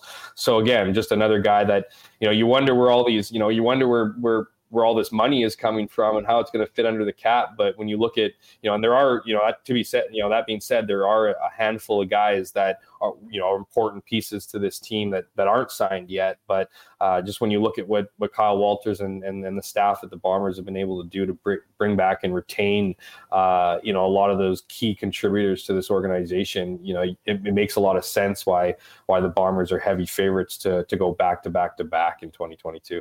Yeah, Jeff, Bombing was on the Kyle Walters call this morning, and he tweeted out that negotiations are ongoing with Andrew Harris and clarifies, quote, there are discussions on Andrew's future happening between Mike O'Shea and Harris regarding 33's playing career. This was at the time sort of, bookended by Kyle Walters talking about the challenges to sign Johnny Augustine, who looked very good in very limited amount of playing time. And I think there is demand for him. But start off with Harris. I mean, you've covered him for a long time. He's done it all. We had him on the program a few weeks ago, and he said he still thinks that there's something left in the tank. And it certainly looked that way when he got back in. Is Andrew Harris a Bomber next year, do you think? Oh, I want to say that's the number one question, but it's just not the number one question with this team. And I think that kind of says, where Andrew is in his career. I mean, nothing against him. I just think he of course did in the time that he played with this team. Of course, there was a ton of injuries for him in 2021, but when he did play, especially when he returned from all those injuries for the playoffs, I mean, he played incredibly. So he's certainly a guy you want on your team. He's not just somebody who brings that clear edge as a competitor, as an athlete, but he's the guy who brings a presence to the huddle that is unique to anybody else on this offense. He just brings that extra energy. Guys get up for playing for 33, and those are things that are important with of course with teams. So the comments that Kyle made and that, Andrew was talking to Mike O'Shea about his football future. Well, that can be interpreted in a number of ways. It can be interpreted as in maybe Mike O'Shea is trying to convince Andrew Harris to come back, and convince him to come back at a different role or a different, just a different influence with the offense, maybe Andrew's trying to convince him to come back and saying, we know that Brady Oliveira is the guy waiting to kind of get that torch from Andrew Harris. And it just makes it even more perfect that he's from Winnipeg as well. But I think it's a combination perhaps of both, trying to find out, where Andrew Harris's head's at. I mean, you hear a lot about, the love of playing this game. And a big part of that is going into off seasons and putting in the work necessary to play a grueling sport, whether it's, football or hockey or whatever sport you play. It's a lot of work to go into the off season to prepare for that upcoming season. In talking to Andrew at the Grey Cup, I think we've even talked about this on this show.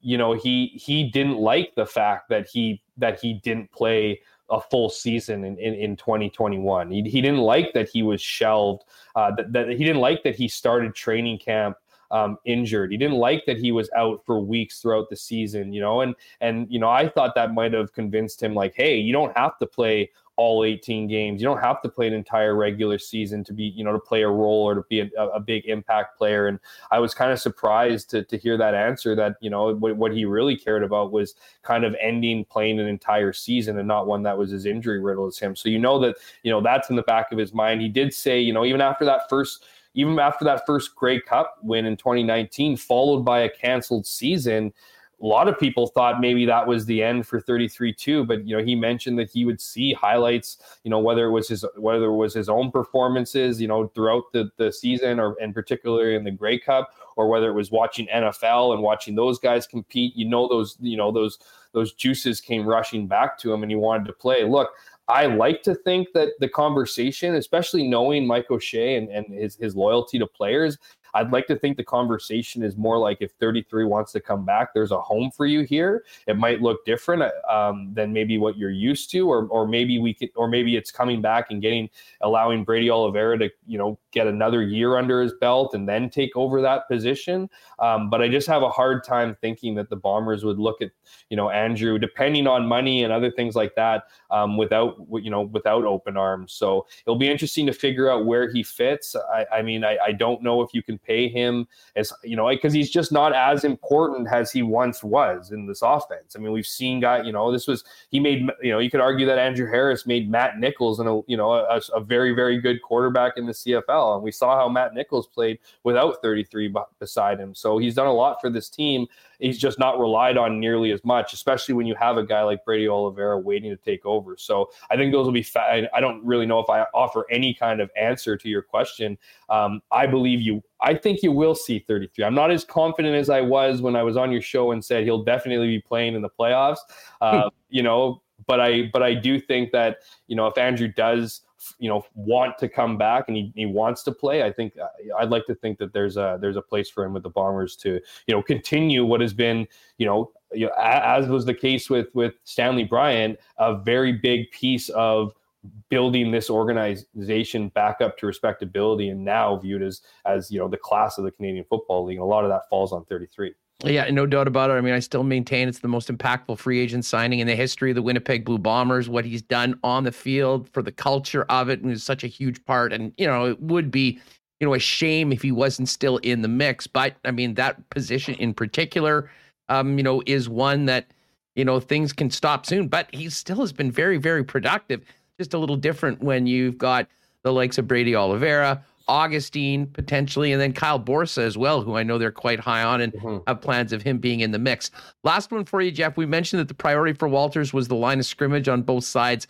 Now receiver and DB, specifically to the receivers. We know Kenny Lawler was getting a look in the National Football League, but Lawler, Bailey, Adams, Wolotarski, all pending free agents.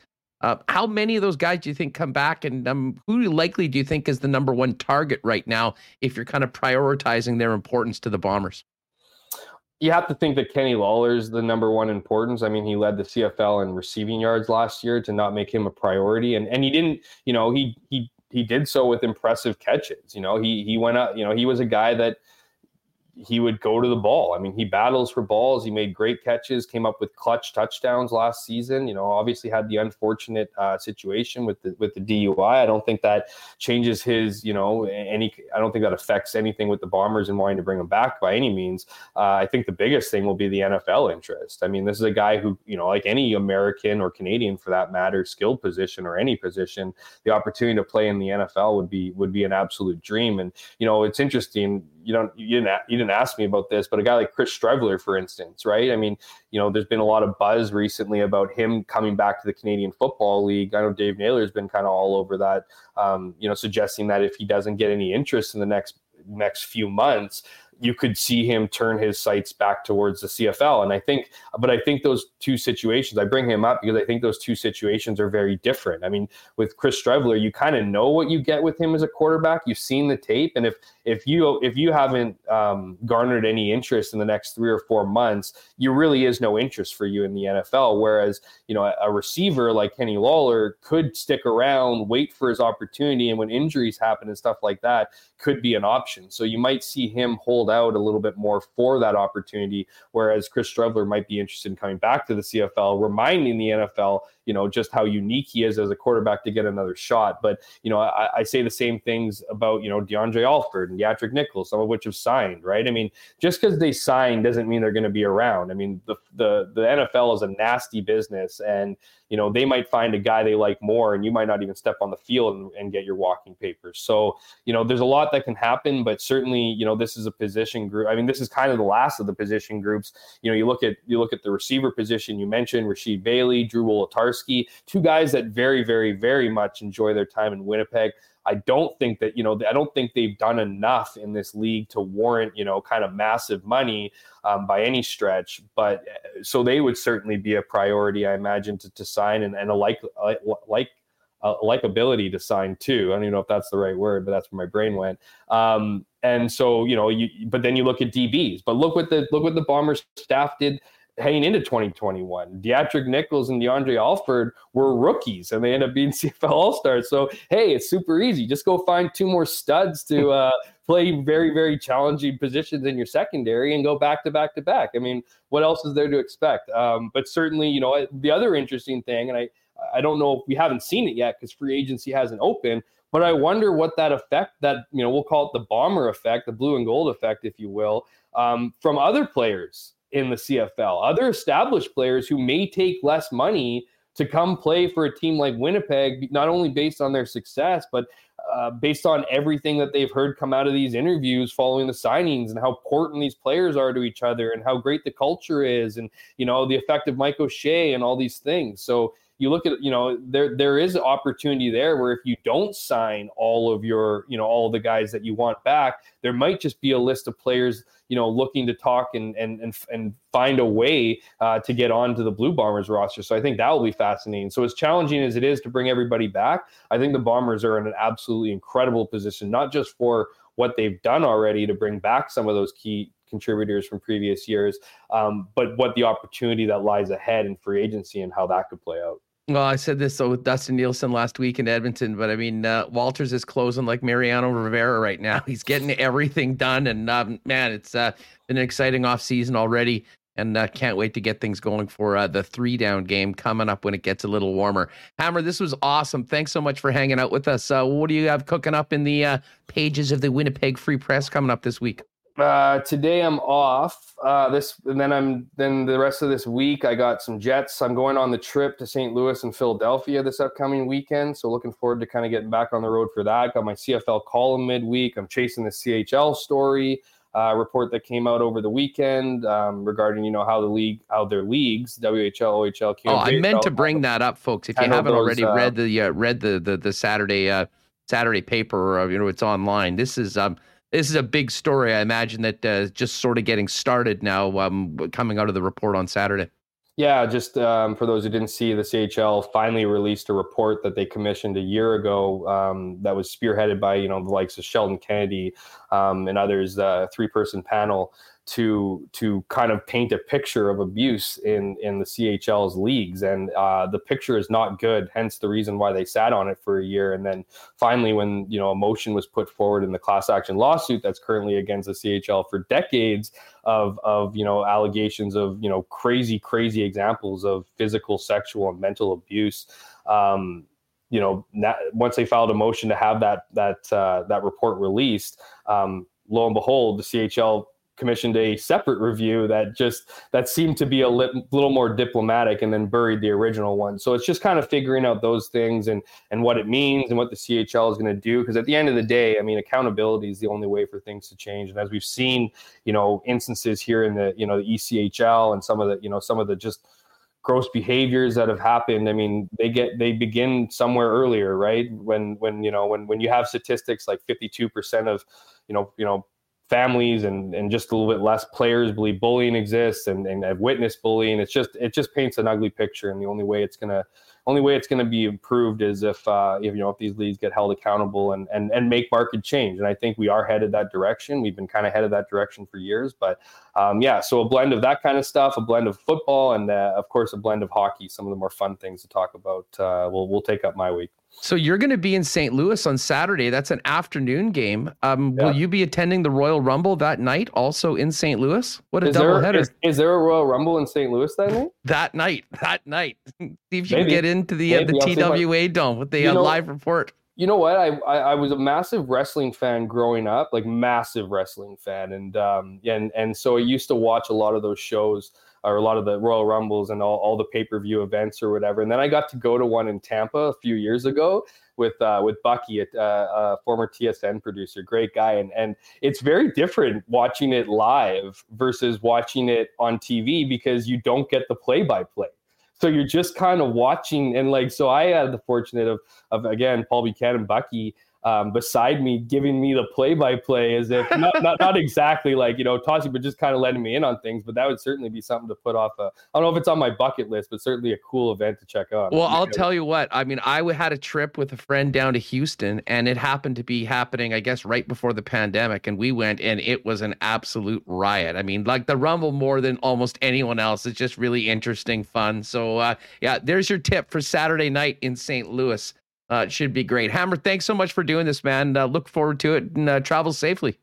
Hey, always a pleasure, Hush, and shout out to the commenters. You guys make this show, so appreciate it. Right on. At Jeff K. Hamilton on Twitter, and make sure to check out Saturday's Free Press for Jeff's report that we just mentioned. All right, we're going to talk some NFL with the sports rabbi, my good friend, Matt Leibl, and we will raise a little brown jug and cheers Patrick Mahomes for his legendary performance yesterday in the NFL playoffs. What a weekend it was. We'll get to all of that with Matt.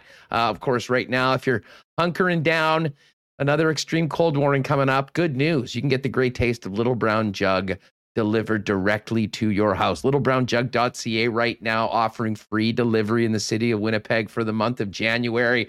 So you don't even need to leave the house. But if you do, make sure to pop by your local beer store or pop down and see them in person on William Avenue. Get all the great taste of Little Brown Jug, great merchandise as well. But it is available for free delivery throughout the month, all over at littlebrownjug.ca. We're working on some fun curling programming as we get into and closer to Jen Jones looking to take another crack at a gold medal over at the Olympic Games. Of course, Princess Auto, very proud sponsor of the Jen Jones team.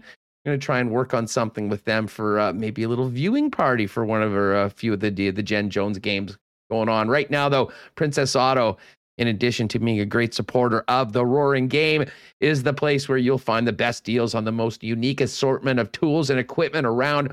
Everything you need to complete the projects on your list or start something new is at Princess Auto. 2 locations here in Winnipeg, national headquarters here in Winnipeg. Of course, it's a family-owned Winnipeg business.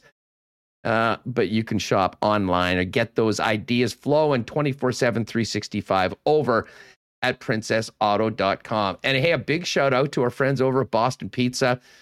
Made a trek out to Charleswood, saw a bunch of my friends out there and packed the BP lounge. First time in a really long time, to be honest, that, it was, and obviously it wasn't full because of the capacity restrictions, but just a great atmosphere. Watched the Jets Bruins game, into the Titans Bengals game, and obviously had some cactus cuts, pizza. I think Chow Dog had a brute, and of course a few schooners as well. Boston's wings. It was an unbelievable sports day at BP, and whether it's the Jets playing this weekend or Championship Sunday, Boston Pizza is where sports fans get together to enjoy the big game. Of course, if you want to order online, check them out. All their game day deals as well at bostonpizza.com. You can order online as well. All right. Speaking of the National Football League, not enough time to talk about everything that happened over the course of the weekend. 4 incredibly thrilling games, finishing up with an all-time classic, one of the greatest games in NFL history last night between the Bills and the Kansas City Chiefs. And no one I enjoy chopping it up, talking NFL with more than my good friend, the sports rabbi, Matt Leibl. To say that was an epic all-time weekend for football fans would be an understatement. Arguably one of the best games you'll ever see, and 4 absolute thrillers to get us down to the Final Four in the National Football League. And tell you what, I sure have missed chopping it up with this guy on Mondays after NFL Sundays, and what a great time to welcome in our guy, the sports rabbi, Matt Leibl. Leibs, what's up, man? How are you?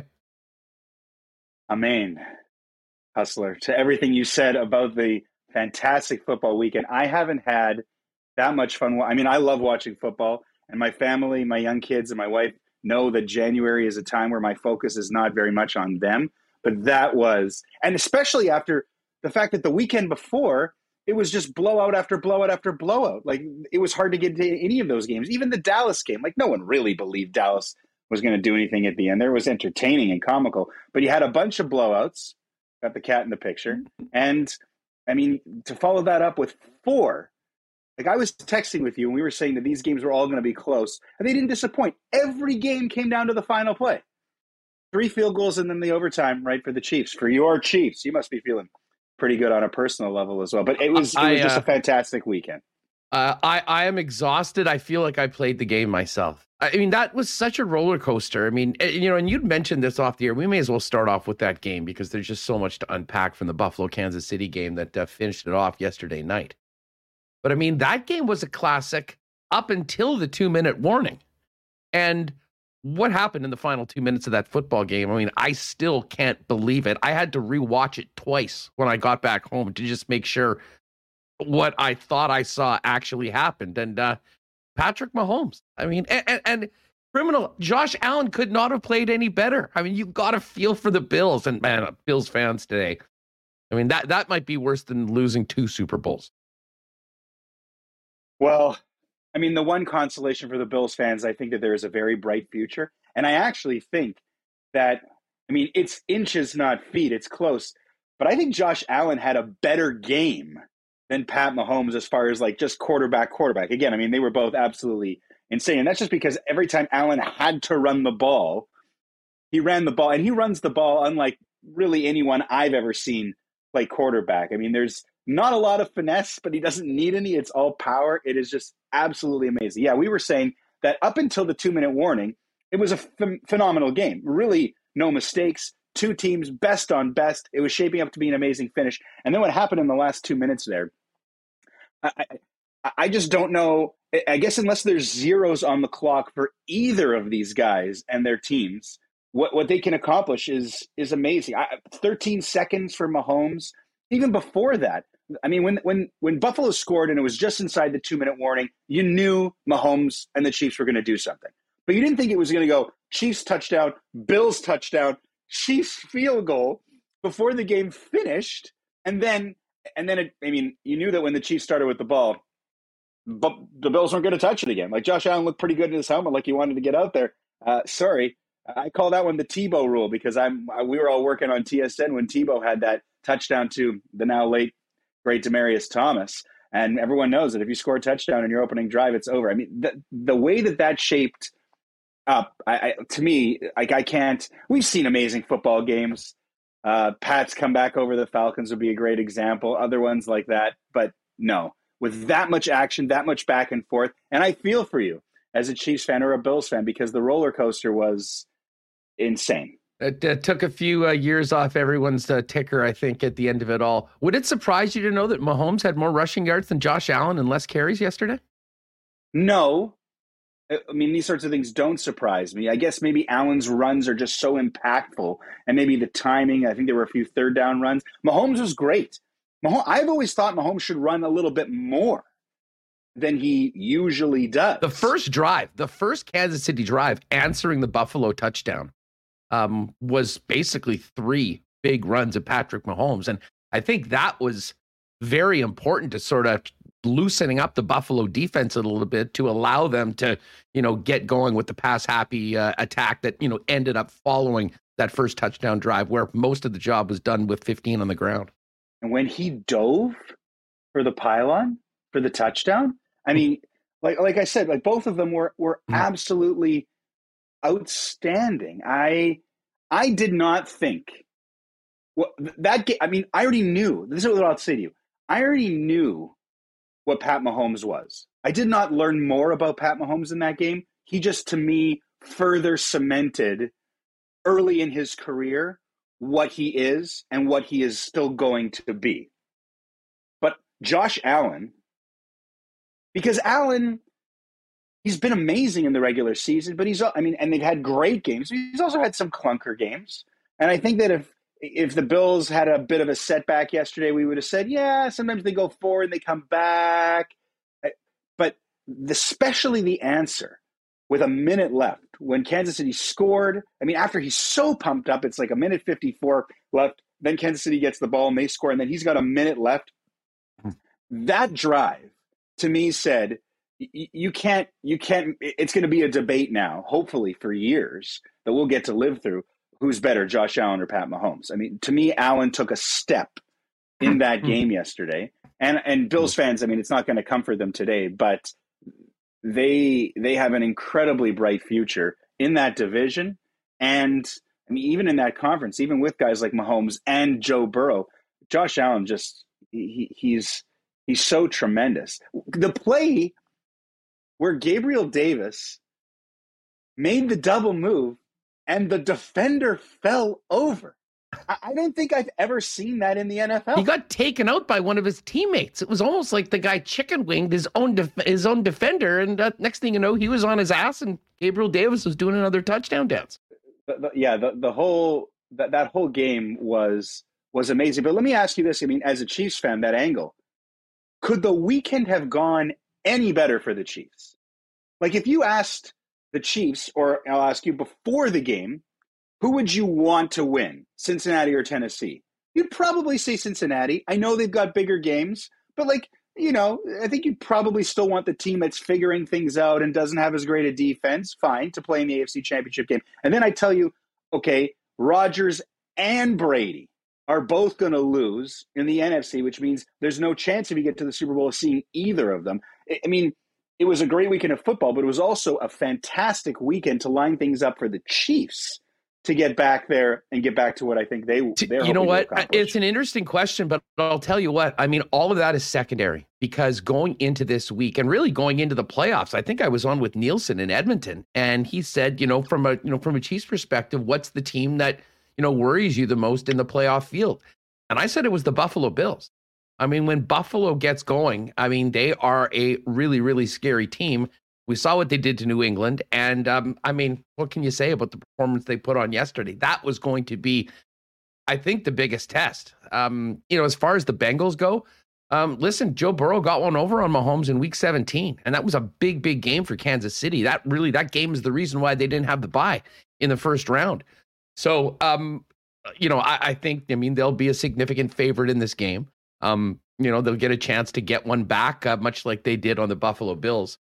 But it was the Bills that were the concern. I mean, surviving that game at home, everything else was secondary, and it didn't matter if you don't do that. But we'll get to the NFC in a minute for how this looks. Hey, just before we move on from this game, you mentioned Gabriel Davis.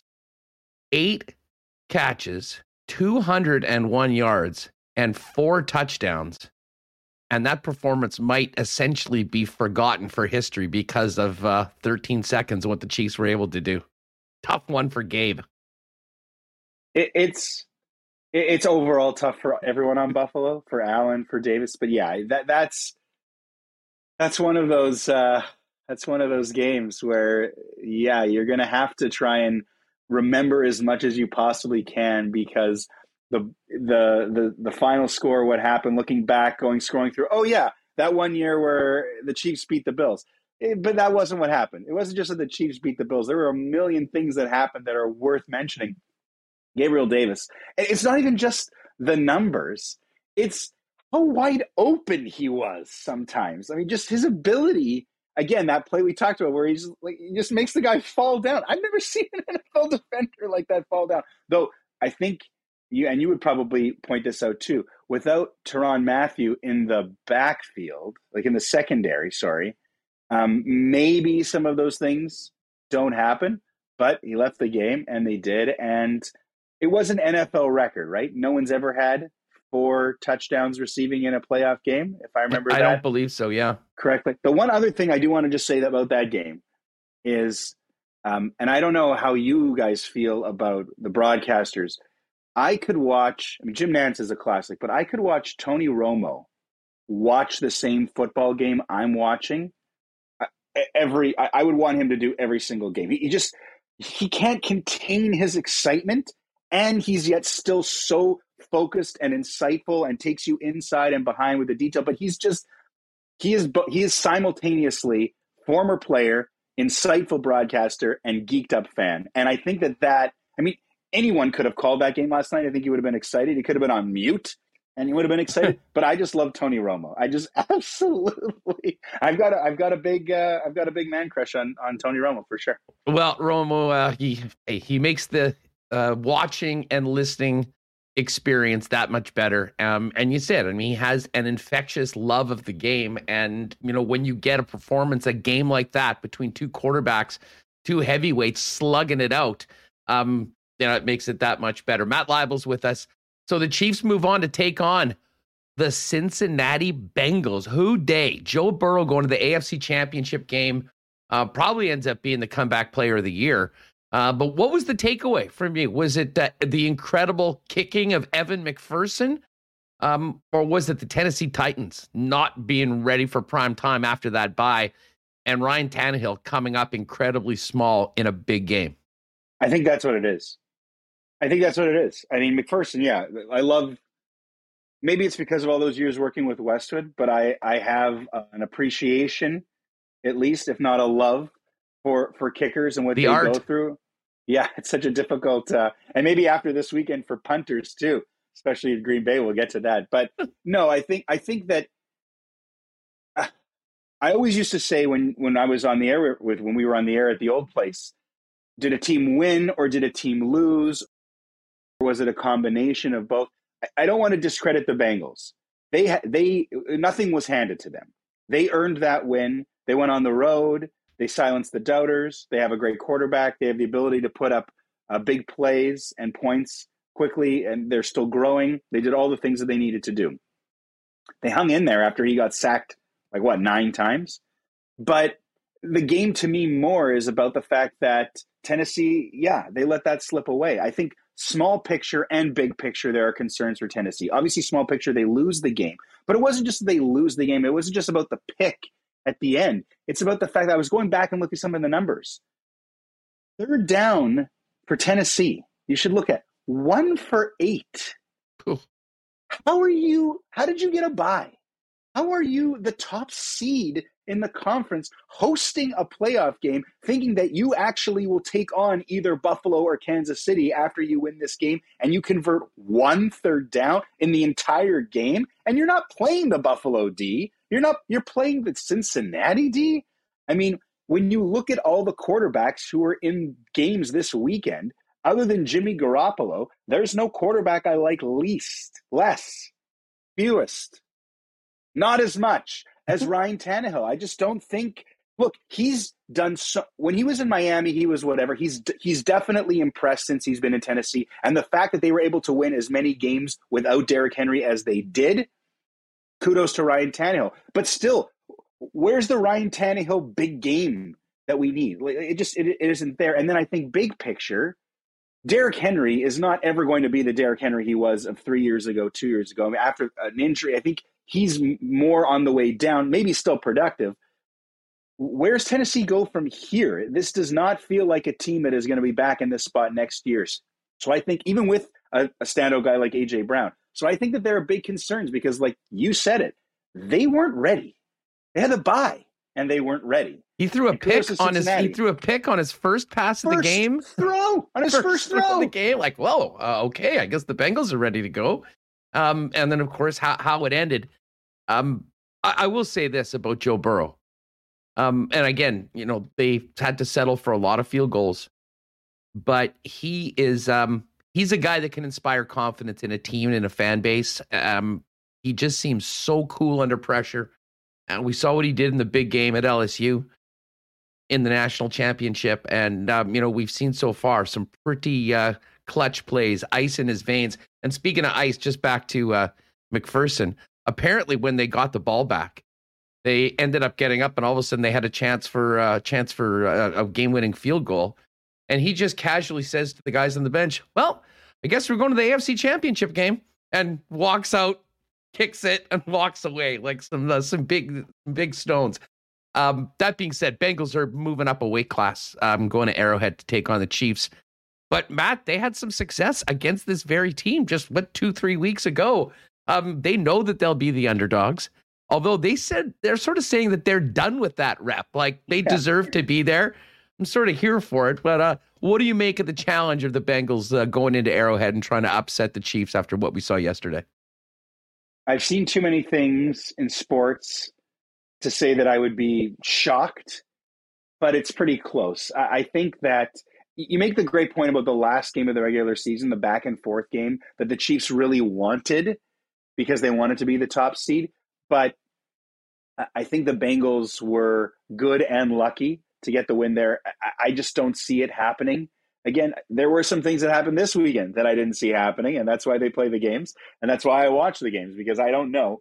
But I'm with you. The Chiefs, not that they're looking past Cincinnati. I think they're too well coached and they're too experienced. And Mahomes, Kelsey, those guys are too good of a leadership group on the defense too. They've got guys to look past the Bengals and take them lightly, but they're not going to go 1 for 8 on third down efficiency against Cincinnati. They're not going to score only 16 points against Cincinnati. They might score 16 points in the first 2 minutes or in the final 2 minutes or somewhere in there in 2 minutes. Cincinnati is they're going to have their hands full, and their story should end here. And it's still a fantastic season. Whereas Tennessee, their season ending when it did, big questions about the future. Cincinnati's future, I mean, they're playing with house money now.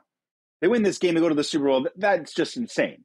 But to be in the AFC Championship game, I think a lot of people thought they were going to be fourth in their division. They won their division. Oh, going into the season. They won this one, right? Yeah, going into the season. I mean, they were, Joe Burrow left, on a stretcher last year. People weren't even sure what he was going to be like coming back to it this season. And a lot of people thought that Zach Taylor would be one of the first, if not the first coach fired this year. So, the Who Day Nation, they've had a great season. What a game we've got coming up.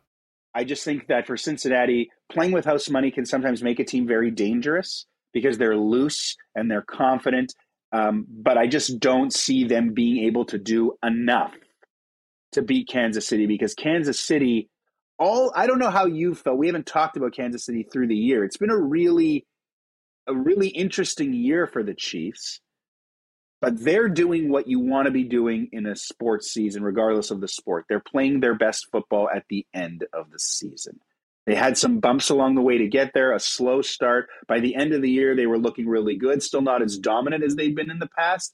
And I'm not saying that they're looking dominant, but they're looking like that team that is never out of a game, regardless of the score or the time on the clock. And I just don't think Cincinnati has an answer for that. So I think Kansas City will win. I think they'll win quite comfortably. And I think afterwards, everyone will say, good season, Cincinnati. Kansas City, you're back in the Super Bowl. And you're probably the favorites. Well, we'll see about that. Let's get to the NFC. And it is somewhat funny that we're talking about this all-time game between the Bills and the Chiefs, and two quarterbacks playing the position as well as you'll almost ever see. And then we go to the Saturday game between the 49ers and the Packers. And Jimmy G with the QBR of 11.9 is somehow moving on to the NFC Championship game. I have a feeling that the Cheeseheads are still sick to their stomach as to how that unraveled on them. And you know what, Matt? For a team that was 13-3 and did so many good things, special teams had been an Achilles heel of the Green Bay Packers all season long. And oh my God, did it come back to bite them in the postseason at home with the path to the Super Bowl going through Lambeau Field. I didn't do any digging, and I wouldn't even maybe know exactly where to look. I'd love to get the numbers on if a team has ever had a field goal and a punt blocked in the same playoff game. That would feel like that maybe hasn't happened or has happened very few times. And you're right, the special teams are a concern. On the one hand, I will say that I've always kind of hated it when special teams decides a game, because I feel like it doesn't tell the whole story. It's just kind of like a fluke play sometimes. Like when there'd be a big kickoff return for a touchdown, it doesn't tell the whole story of the game. It's like this one moment. But on the other hand, it's kind of like what you were getting at. How can you possibly be 13-3, have home field advantage through the playoffs, think that you're going to be going to the Super Bowl, and have special teams that are capable of that? Like, that's not a championship team either. I'm not saying your special teams has to be amazing, but you can't lose the game because of the special teams. And either the punt or the field, you take them away and they win the game. You have the 3 points from the field goal, that block punt. I just don't know how, when you know they're going to come for you and you know that you're on your goal line, that you can't prevent that. It's kind of crazy to me. Maybe Mike McCarthy is still the coach in Green Bay. No, I won't go there. But to me, the game, look, I know the weather was a factor, and I knew Jimmy Garoppolo was going to be terrible. I still kind of thought, setting up that field goal, the guys I was watching with, I said, I bet you he fumbles it here. I bet you Jimmy G takes a penalty, makes a mistake, blows the field goal so they can't win the game at the end of time. As time's running out. But to me, the story is Aaron Rodgers. It's just another big game. Kudos to San Francisco's defense, but it's just another big game. Sure, there's weather. Fine. Josh Allen would have made throws in that weather. They put up 10 points. How do you put up 10 points? And it's not like he didn't connect with Devontae Adams. He did connect with Devontae Adams. He just didn't do anything. I think 90 yards or whatever. Like they didn't run the ball particularly well. They didn't throw the ball particularly well. They had chances.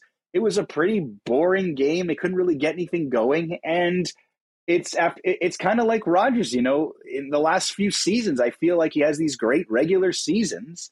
And then the playoffs come around and One ring. I mean, the guy's one of the most talented quarterbacks, and he's been on a good team for a long time. I blame Mike McCarthy more than anyone for their lack of success during the McCarthy era. But it's hard not to look at Aaron Rodgers. And listen, I know everyone's having a great time. The entire internet is dunking on him repeatedly right now. And he's sort of put himself out there as a bit of a lightning rod. And it's all great when you're winning and you're backing everything up.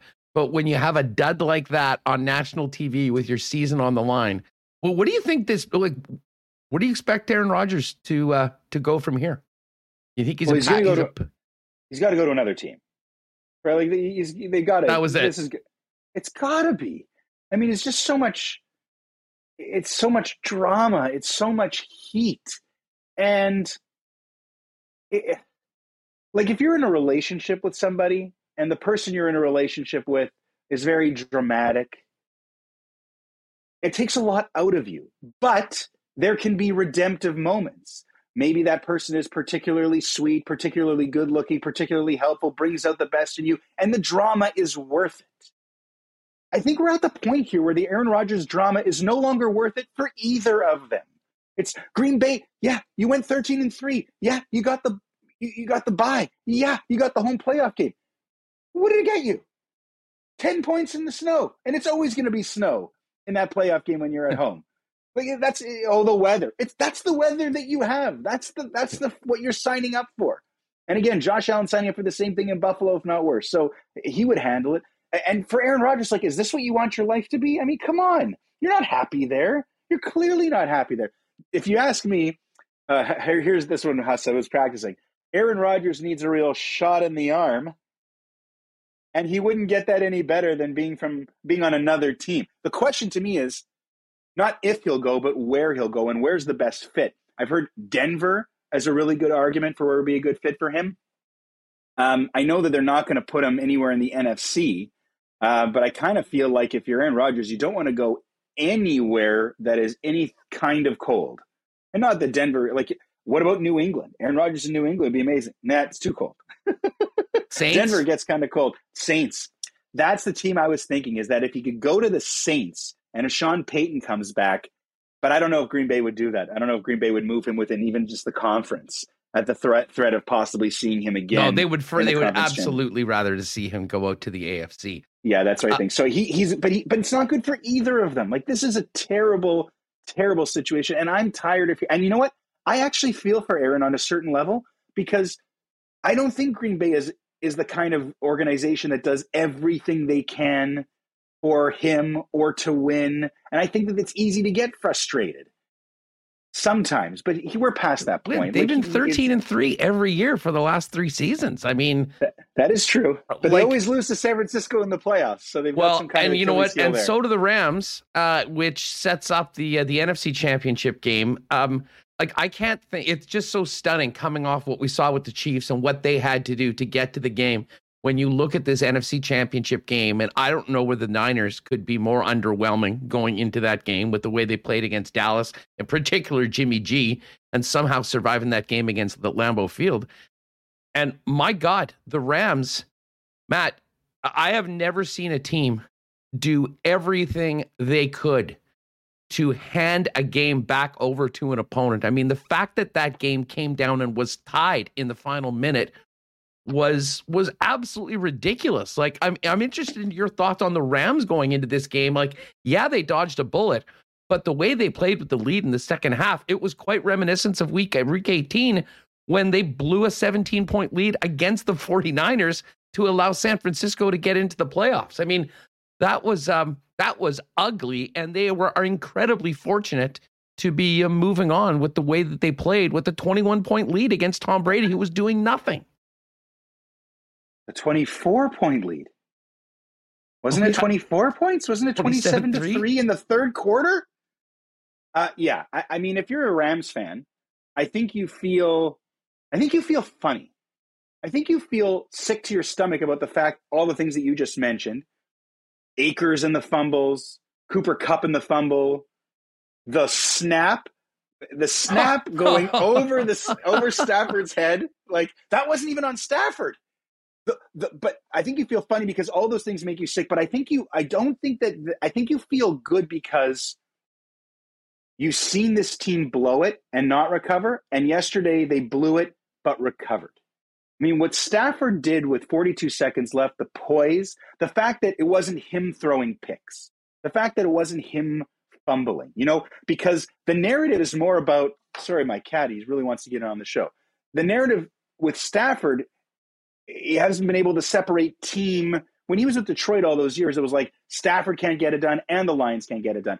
But yesterday I felt like it was not Stafford's fault. And then at the very end, when he had the ball with a limited amount of time, and obviously Cooper Kupp makes a huge play, but so does Stafford, right? Like, so Stafford had the poise, and I think that's why you feel not just completely sick, but you still feel a little bit okay, even though you know that this team has the capacity to do that. I also think part of that, I think there's something, I know that talking to you about Tom Brady is kind of a difficult conversation because you're a Brady denier. A hater. You're a Brady hater. Yesterday's game, maybe the fact that Tom Brady is there and no lead is safe gets in your head a little bit as a team. It sounds strange. Maybe it's not true. Maybe no one's thinking about them. I don't know. But I don't think that there's no way the Los Angeles Rams lose a 27-3 lead against the San Francisco 49ers, even if that leads in the first quarter. Like, if that's like, it's just not possible. The quarterback on the other side being Brady has a lot to do with it. I was just so impressed with his game. I thought that at the end of yesterday's game, I thought it was perfect because how could he retire after losing that game? Like, he's got to come back. He's got to play more. We got to get more Brady, and that's great. But as for the Rams, I think the fact that they were able to save it and salvage it, because when Tampa scored and made it 27-0, I thought for sure they're winning that game. And the fact that the Rams pulled that game out, maybe you can work with that. Going against the Niners, if they lose, I don't care what happens. If they lose in a game where weather is not a factor because they're in LA, at home with a home Super Bowl awaiting if they win, and with that disparity in quarterback talent, here's the thing. I don't know. I cannot see that happen. Kyle Shanahan owns Sean McVay. They have won 6 straight games. Like, they just haven't been able to beat the Niners. And I mean, I still can't believe the way that game in Week 18 went. And the fact that we're getting a rematch of these two clubs right away, it's going to be excellent. Although I'll say this, the conference championship games could very well be anticlimactic over the incredible excitement that we had over these 4 games this weekend. Like, I don't know how you top that. No, for sure. I think that the NFC game will be better than the AFC game because you're right. Like, that game is going to be Kyle Shanahan. I mean, Sean McVay needs to put together a game plan that highlights the fact that the Rams are a better team. They are capable of more. I think they have more talent. I like Jimmy Garoppolo, to me, is a disaster. He's a disaster of a quarter. And Garoppolo is such an interesting guy, Huss, because for years I felt like it's like that scene in Zoolander, if you know that movie. I know you don't watch a lot of movies, where Will Ferrell, who's the villain, says, I feel like I'm taking crazy pills because everyone kept telling me Jimmy Garoppolo was this good quarterback. And I kept saying, no one has ever seen him play. Being the backup in New England doesn't mean anything. If I've never seen a backup in New England play for close to 20 years. How are you telling me he's good? And then he would play for like 5 minutes, look good, and then get hurt. All I knew about Jimmy Garoppolo was that there was some talent there. Somebody in New England believed in him, and he was getting hurt all the time. In San Francisco, I know they went to that one Super Bowl. He wasn't really the reason. He might have been the reason why they didn't win it, actually, missing an overthrow there, if you remember that. I think you do because the Chiefs were in that game. But I can't understand. Like, Jimmy Garoppolo can lose games. I don't see him winning games. And I think that in order to win the championship game, like how are you going to do that if your quarterback doesn't at least play some kind of role in winning it? Matt Stafford has proven he can win a big game. He can win a big game in prime time. He can win a big game on the road. He can win a big game at home. Sean McVay, they have to win this game. They have to win this game. You go out and get Matt Stafford. You make that big trade. You convince your GM to do that. Like, this is what you wanted. And you should want to play the Niners. You should want to play the Niners because you should want to put the narrative that you just expounded so well. You should put it to rest because the Niners have owned you. And it's like Kansas City. Who would you rather take on than the team that poses the biggest threat? There you go, Rams. You got what you wanted. If you lose, if the Super Bowl is a rematch of Chiefs Niners, that's just a huge disappointment because it won't be as good a game as Chiefs Rams, which would be outstanding. I think the bar's been set so high. I don't think we're going to get anything. Period. Maybe for years and years. That will be up there with what we saw last night. Matt, this was so much fun. We'll have to get you back before the big game in LA in a few weeks too, so you can pontificate on the final two in the Super Bowl matchup. I would love to do that, and I just love being back with you guys. Much success. You're well over 200 episodes now. With the Super Bowl coming, of course, it was the day after the Super Bowl that everything at the old place went up in smoke, and you're coming up on a year. After that, like, what do you guys started in March? Maybe you're coming up on early a year. March. So just wishing you and the CTO of all CTOs, Michael Evelyn Remus, just the greatest of success. And thank you for having me. I'm thrilled to see you guys and talk sports again. You're the best, dude. Let's do it again soon. Thanks so much. Amen. Oh, man, fun conversation with our pal, the sports rabbi himself, Matt Leibl. Great to have Matty on the program. We'll definitely get him back on before Super Bowl to set up the big game. Hey, we do have to get to Cool Bet Lines. I want to give a big shout out to our friends over at the Nick and Nicky DQ group. Did make a pop into Northgate this weekend and got my hands on those buffalo chicken fingers. Holy smokes, are they awesome. Pairs very well with an ultimate grill burger and potentially a blizzard if you're in the mood. Of course, the Nick and Nicky DQ group with 4 locations in Winnipeg and Southern Manitoba, the DQ in Niverville, DQ Northgate on McPhillips, both with drive-thrus, the DQ Polo Park, and of course, DQ St. Anne's that is now open year-round, and you can get those great DQ treats delivered as well out in the St. Vital area by using Skip the Dishes and Uber Eats. If you have a need for a DQ ice cream cake coming up, before you do anything, hit them up on Instagram at DQ Manitoba. They'll get it custom made for you, ready to pick up at any of the 4 Nick and Nicky DQ locations. Hey, a big shout out to Eric, who was our marble race winner on Friday. What an incredible photo finish we had. Check out the YouTube replay if you missed it on Friday afternoon. Of course, our friends at Canadian Club have been such wonderful partners of ours here on Winnipeg Sport Talk, in addition to being purveyors of the finest spirits and liqueurs and the official sponsor of the Winnipeg Blue Bombers. They've teamed up with us for some co-branded Canadian Club Winnipeg Sports Talk merchandise and hoodies for our marble race winners. And of course, you can pop by your local Manitoba Liquor Mart location to get the great taste of Canadian Club. And we'll be sipping on it again in the summer once the Winnipeg Blue Bombers are back at Investors Group Field. All right, let's get Remus back on here. We do have a few other news and notes we need to get to, as well as the Cool Bet Lines. But great to see everyone in here. Lots to talk about today. Hamilton was awesome, and obviously just great to have the rabbi, Matt Leibl, back on the program. Yeah, sports rabbi. That's What a great name, and it's true as well. So great to have him on. I know a lot of people in chat enjoyed hearing from Matt. So, yeah, I know he's very dialed in on the NFL, and how could you not be? What a great weekend it was. Hard to come down, Huss, on a Monday. Like, it would be nice to have a little, like, dessert Monday Night Football again tonight, but Yes. No, there is none. Well, there's lots of hockey on tonight, Yeah. and there is lots of tennis on, and I know we were talking about it in the chat a little earlier, but how about our Canadians at the Aussie Open? El Chapo on to the quarterfinals. Felix Auger-Aliassime on to the quarterfinals. Both of the guys have some pretty tough matchups coming up. Shapovalov is going to be taking on Rafa Nadal, and Auger-Aliassime is taking on the number 1 seed Daniil Medvedev. But first time ever 2 Canadian men have made it into the quarterfinals at the Australian Open. While we're talking cool bet, Remo, I should give a shout out to everyone that watched the Lock Shop, that rode with us on the Lock Shop Partner Parlay. And if there was ever a time to pull out the hand and do a Barry Horowitz, it's right now. 4-0 against the spread. We nailed the Partner Parlay. I had all sorts of parlays with different picks together. Everything came in addition to the Chiefs winning in the fashion they did. I may have had my best sports betting weekend ever.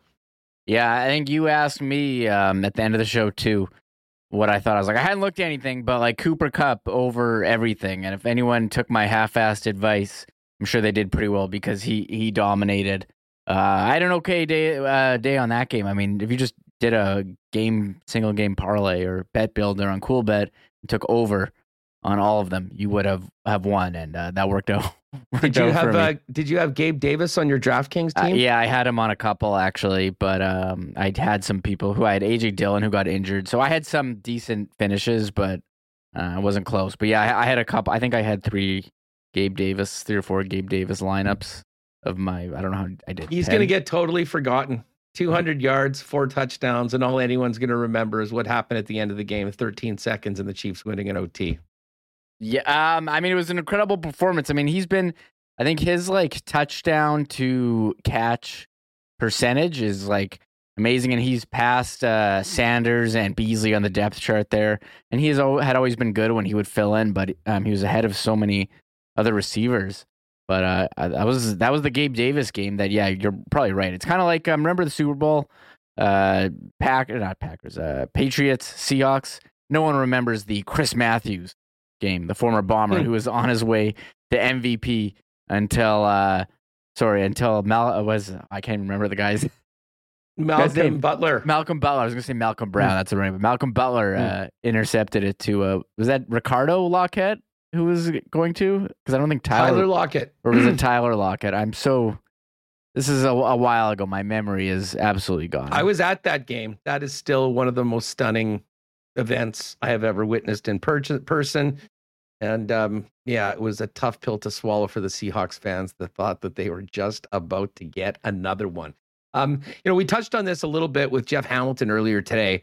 But was it 2 racial incidents in minor league hockey last week, Remo? I mean, not a great day for the sport in general. I think everyone realizes that there's a lot of work still to do right now. And sometimes, as ugly as these incidents are, hopefully some good things can come out of them. Obviously, hearing what the majority of the hockey world has said publicly in support of Jordan Subban and the young player in the American League last week. Knows that no place in the game for any of that, but unfortunately, naive to think that it still doesn't take place. That being said, a great moment for inclusion and diversity today.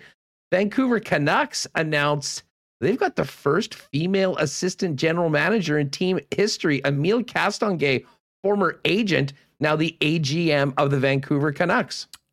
Yeah, congratulations. I know they were looking for a while, and another agent has being hired by a team. She's worked with some of the French players, notably Alexis Lafreniere. So I do think an agent would have a good idea, about contracts, managing the salary cap. We said this about Ken Hughes, like he hadn't really worked in a front office before, but seems to be the way things are going. So congratulations to her. Congratulations to the Canucks. Pretty cool to see. Oh, it was Ricardo Lockett. Yeah, it was Ricardo. Lockett. That makes it even worse. That's who they're throwing to when you have Marshawn Lynch. Oh my God. Anyways, a couple other things to quickly touch on. We mentioned, of course, Stanley Bryant signed with the Blue Bombers on the weekend on Friday night. And today, Mike Benson gets inked, Remo. And I'm convinced that the best job in all professional football, or maybe in professional sports, the long snapper. I don't know. A lot of pressure, man. I mean, you got to be good. I don't think the precision that's required for long snapping is understood by many. You just assume that, oh yeah, it's easy. You just snap the ball to the holder, and he does it, or you snap it to the punter.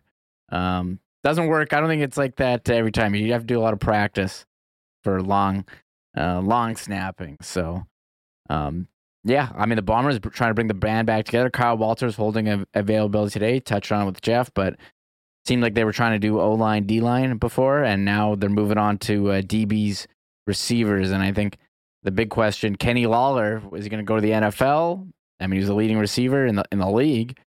You wonder what's going to happen there. And so we will wait and see. And running back too. I mean, Andrew Harris, another big question. I see a lot of love for Johnny Augustine in chat. I mean, you have three guys who've been pretty good. I mean, how many of them come back next year? We'll wait and see. But you also have the other guy, Borsa, who they like as well. I saw a picture of him. That guy looked completely jacked. Yeah, he is. He was, a really, really dominant youth sports athlete, a guy that the Bombers, really did think was going to be part of their future plans even last season. I'd imagine he'll be part of the squad next year. Unlikely to think that, all of Augustine, Oliveira, and Andrew Harris will be back. So I have a feeling they'll have another strong Canadian getting added to the mix for the Blue Bomber backfield. One other thing we should get to, Remus, and I know you watched it on the weekend, the heavyweights throwing down in the UFC, and Francis Ngannou wins on the weekend. Yeah, I didn't realize he's got a torn MCL. Yeah, I watched the last two fights. The lightweight fight, it's so like these guys come out and they're like lightweights and they're smashing for 5 rounds. And then the heavyweights come on and they're like double the size of the lightweights. I mean, these are two massive individuals. I've watched a couple of Ngannou's fights before, admittedly not following UFC as much as I used to, but I mean, this guy is massive. He's a beast. And yeah, he fought with a torn MCL, hurt ACL as well. And he was defending takedowns, throwing bombs, had to do a bit more wrestling, didn't, finish the guy. I think his conditioning was changed because, had a hurt knee. So I think the biggest question now, though, is what's next for him in the UFC. Now, he said he wants to get paid. The UFC, doesn't really pay their fighters the big bucks that you've seen other people get in boxing. But he's, a superstar. He's a big draw. I'm really curious what happens and what's it going to take for some UFC fighters to band together and, try to get their appropriate share of the revenue from the company. Yeah, well, listen, I think Dana White has taken this somewhat personally. Apparently, Ngannou said that his agent is being sued because he was talking to Jake Paul's manager about doing boxing. The bottom line is this was his last fight under contract with the UFC. And like the old days in like pro wrestling, the guy would leave or he put the belt in the garbage or, move to, one of those, a different federation, if you will. There's the potential of that happening with the UFC heavyweight champion. And it was interesting. Dana White wasn't there to put the belt on him afterwards and did not attend the press conference either, which never happens with the UFC's biggest stars. So we'll have to get Aaron Bronstetter on at some point for the latest on that. Some really interesting stuff from Ariel Helwani, who does such a great job covering the world of MMA. He was on Bill Simmons going into the weekend and kind of laid all it out. So if you are interested about that, I know Ariel's got a ton of content coming out from the weekend and the big win for the reigning UFC heavyweight champ. But we don't know where his next fight will take place. Man, what a day. I think everyone needs probably a nice quiet night after a very, very busy weekend and a crazy day yesterday. Just to finish up these cool bet lines, we got Anaheim and Boston tonight. Boston, a big favorite. Kings, Rangers minus 152 at home. The Stars, a road favorite, minus 169 going into Philly to take on the Flyers. Remo, you thought that maybe Buffalo was the place where Philly would get it done. Nope, not so fast. They lose again, 11 in a row after taking the L to the Sabres on Saturday. Yeah, it's so funny. Like, you fire your coach, think, okay, we're turning things around, and then the new coach comes in and loses another 10 in a row. So I don't know what you do there. Do you fire this guy? Do you fire Mike Yeo or what? But there's one positive about the Flyers. Keith Yandel. This is a record we thought never was going to be broken. He is about to tie Doug Jarvis tonight for most consecutive games played. I think that's even more impressive, especially this season where guys are being held out because of protocols. It hasn't affected Yandel, so I mean, he'll pass it or in their next game. So what an accomplishment. Streak started in 2009 with the Coyotes. So big shout out to Keith Yandel. That is really hard, playing over 900 consecutive NHL games. No doubt about it. Other games tonight, Caps minus 133 favorites at home against Vegas. Wild, massive minus 370 home fave against Les Canadiens. The Blues travel to Calgary to take on the Flames. Flames minus 152. Avalanche, huge minus 345 favorite at home against the Blackhawks. And the Kraken plus 133 home dogs taking on the Nashville Predators. Oh, and we should mention, Remo, that the Edmonton Oilers won a game on the weekend, and at least for a moment, people can take a deep breath in Northern Alberta. Can they? I mean, I guess for a moment, if they would have lost to Calgary, and it was looking that way early, it wasn't looking good, but they got the win. So keep the jerseys on the bodies for now. I don't need to throw them on the ice. So, but I think that's a situation we'll be looking forward to. And I keep wondering, like, at what point they say to McDavid and Draisaitl, what we failed you guys, move you on to greener pastures. Does that ever happen? That's not what anyone in Edmonton wants to hear right now. I want to hear it. I'm here for that. I want to see him, McDavid. Like, if we get another season without McDavid in the playoffs, come on. It's not fair. They're depriving everyone of greatness. He was in the playoffs last year for 4 games. And then was out thanks to the Winnipeg Jets. It's not his fault. It's not his fault that they can't build a team around him. Come on. Hey, what is the hat you're wearing? People in the chat are wondering. People in the chat are wondering. Brand new, my new favorite AHL team, or second favorite, Coachella Valley Firebirds. My mom was in Palm Springs and got it for me, so thank you. That is wild. Actually, Gregory just sent a DM of them announcing their new uniforms today. And I'm like, I think that's the hat that Remus is actually wearing right now. Yeah, it's new debut today. Seattle Kraken's AHL team. So I've spent some time there in my life. I feel a closeness, and I'm looking forward to going there and maybe seeing a game. We'll see if I make it out. I'd like to be there right now, to be perfectly honest with you. What is it, minus 27 outside on my dial? For the next couple of days. Horrible. I have not gone. I probably will not go outside at all today. Going to be low-key after a pretty wild weekend. And, oh, my God, still buzzing from that game last night. The good news is the Jets are back in action. And wow, Remo, tomorrow's going to be a great show. Scooch is going to join us. Joe Pascucci. Always love talking to Joe, get his thoughts on the Jets, and they'll get ready for the visit of the high-octane Florida Panthers coming off that very rare loss to the Seattle Kraken of all teams. Yeah, he's been Scooch had some fire tweets on the weekend after Saturday's game. I wonder if he was toned it down after Sunday's performance, or maybe they saw the tweet and decided to wake up. That's why they had such a great game. You know what? That's more likely what happened. No, it'll be great. So anyways, Joe will be on tomorrow. We'll get you ready for the Panthers and the Winnipeg Jets and much more on tomorrow's program. So make sure you join us, folks. If you haven't already, do us a favor, hit that thumbs up button. Make sure that you are subscribed simply by pressing that red subscribe button. And thanks to everyone listening on podcast. If you do have the opportunity to, go into Apple Podcasts, just give us a 5-star rating and a review. Certainly helps spread the channel as well. Big thanks to Matt Leibl and Jeff Hamilton for joining us. Of course, Michael Remus. And thanks to everyone as well, my personal collection team, shaking down Ryan Friesen, because $40 coming this guy's way after finally we have some clarity to that bet that was made 2 or 3 months ago with Ryan.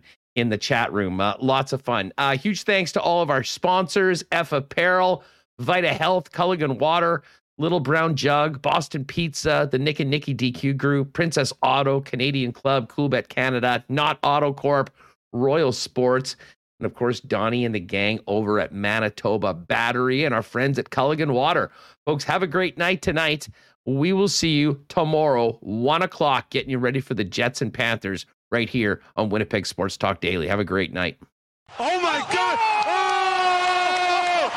Shut it down. Let's go home. Thanks for tuning in to Winnipeg Sports Talk Daily. Make sure to subscribe on YouTube and your favorite podcast feed at winnipegsportstalk.com.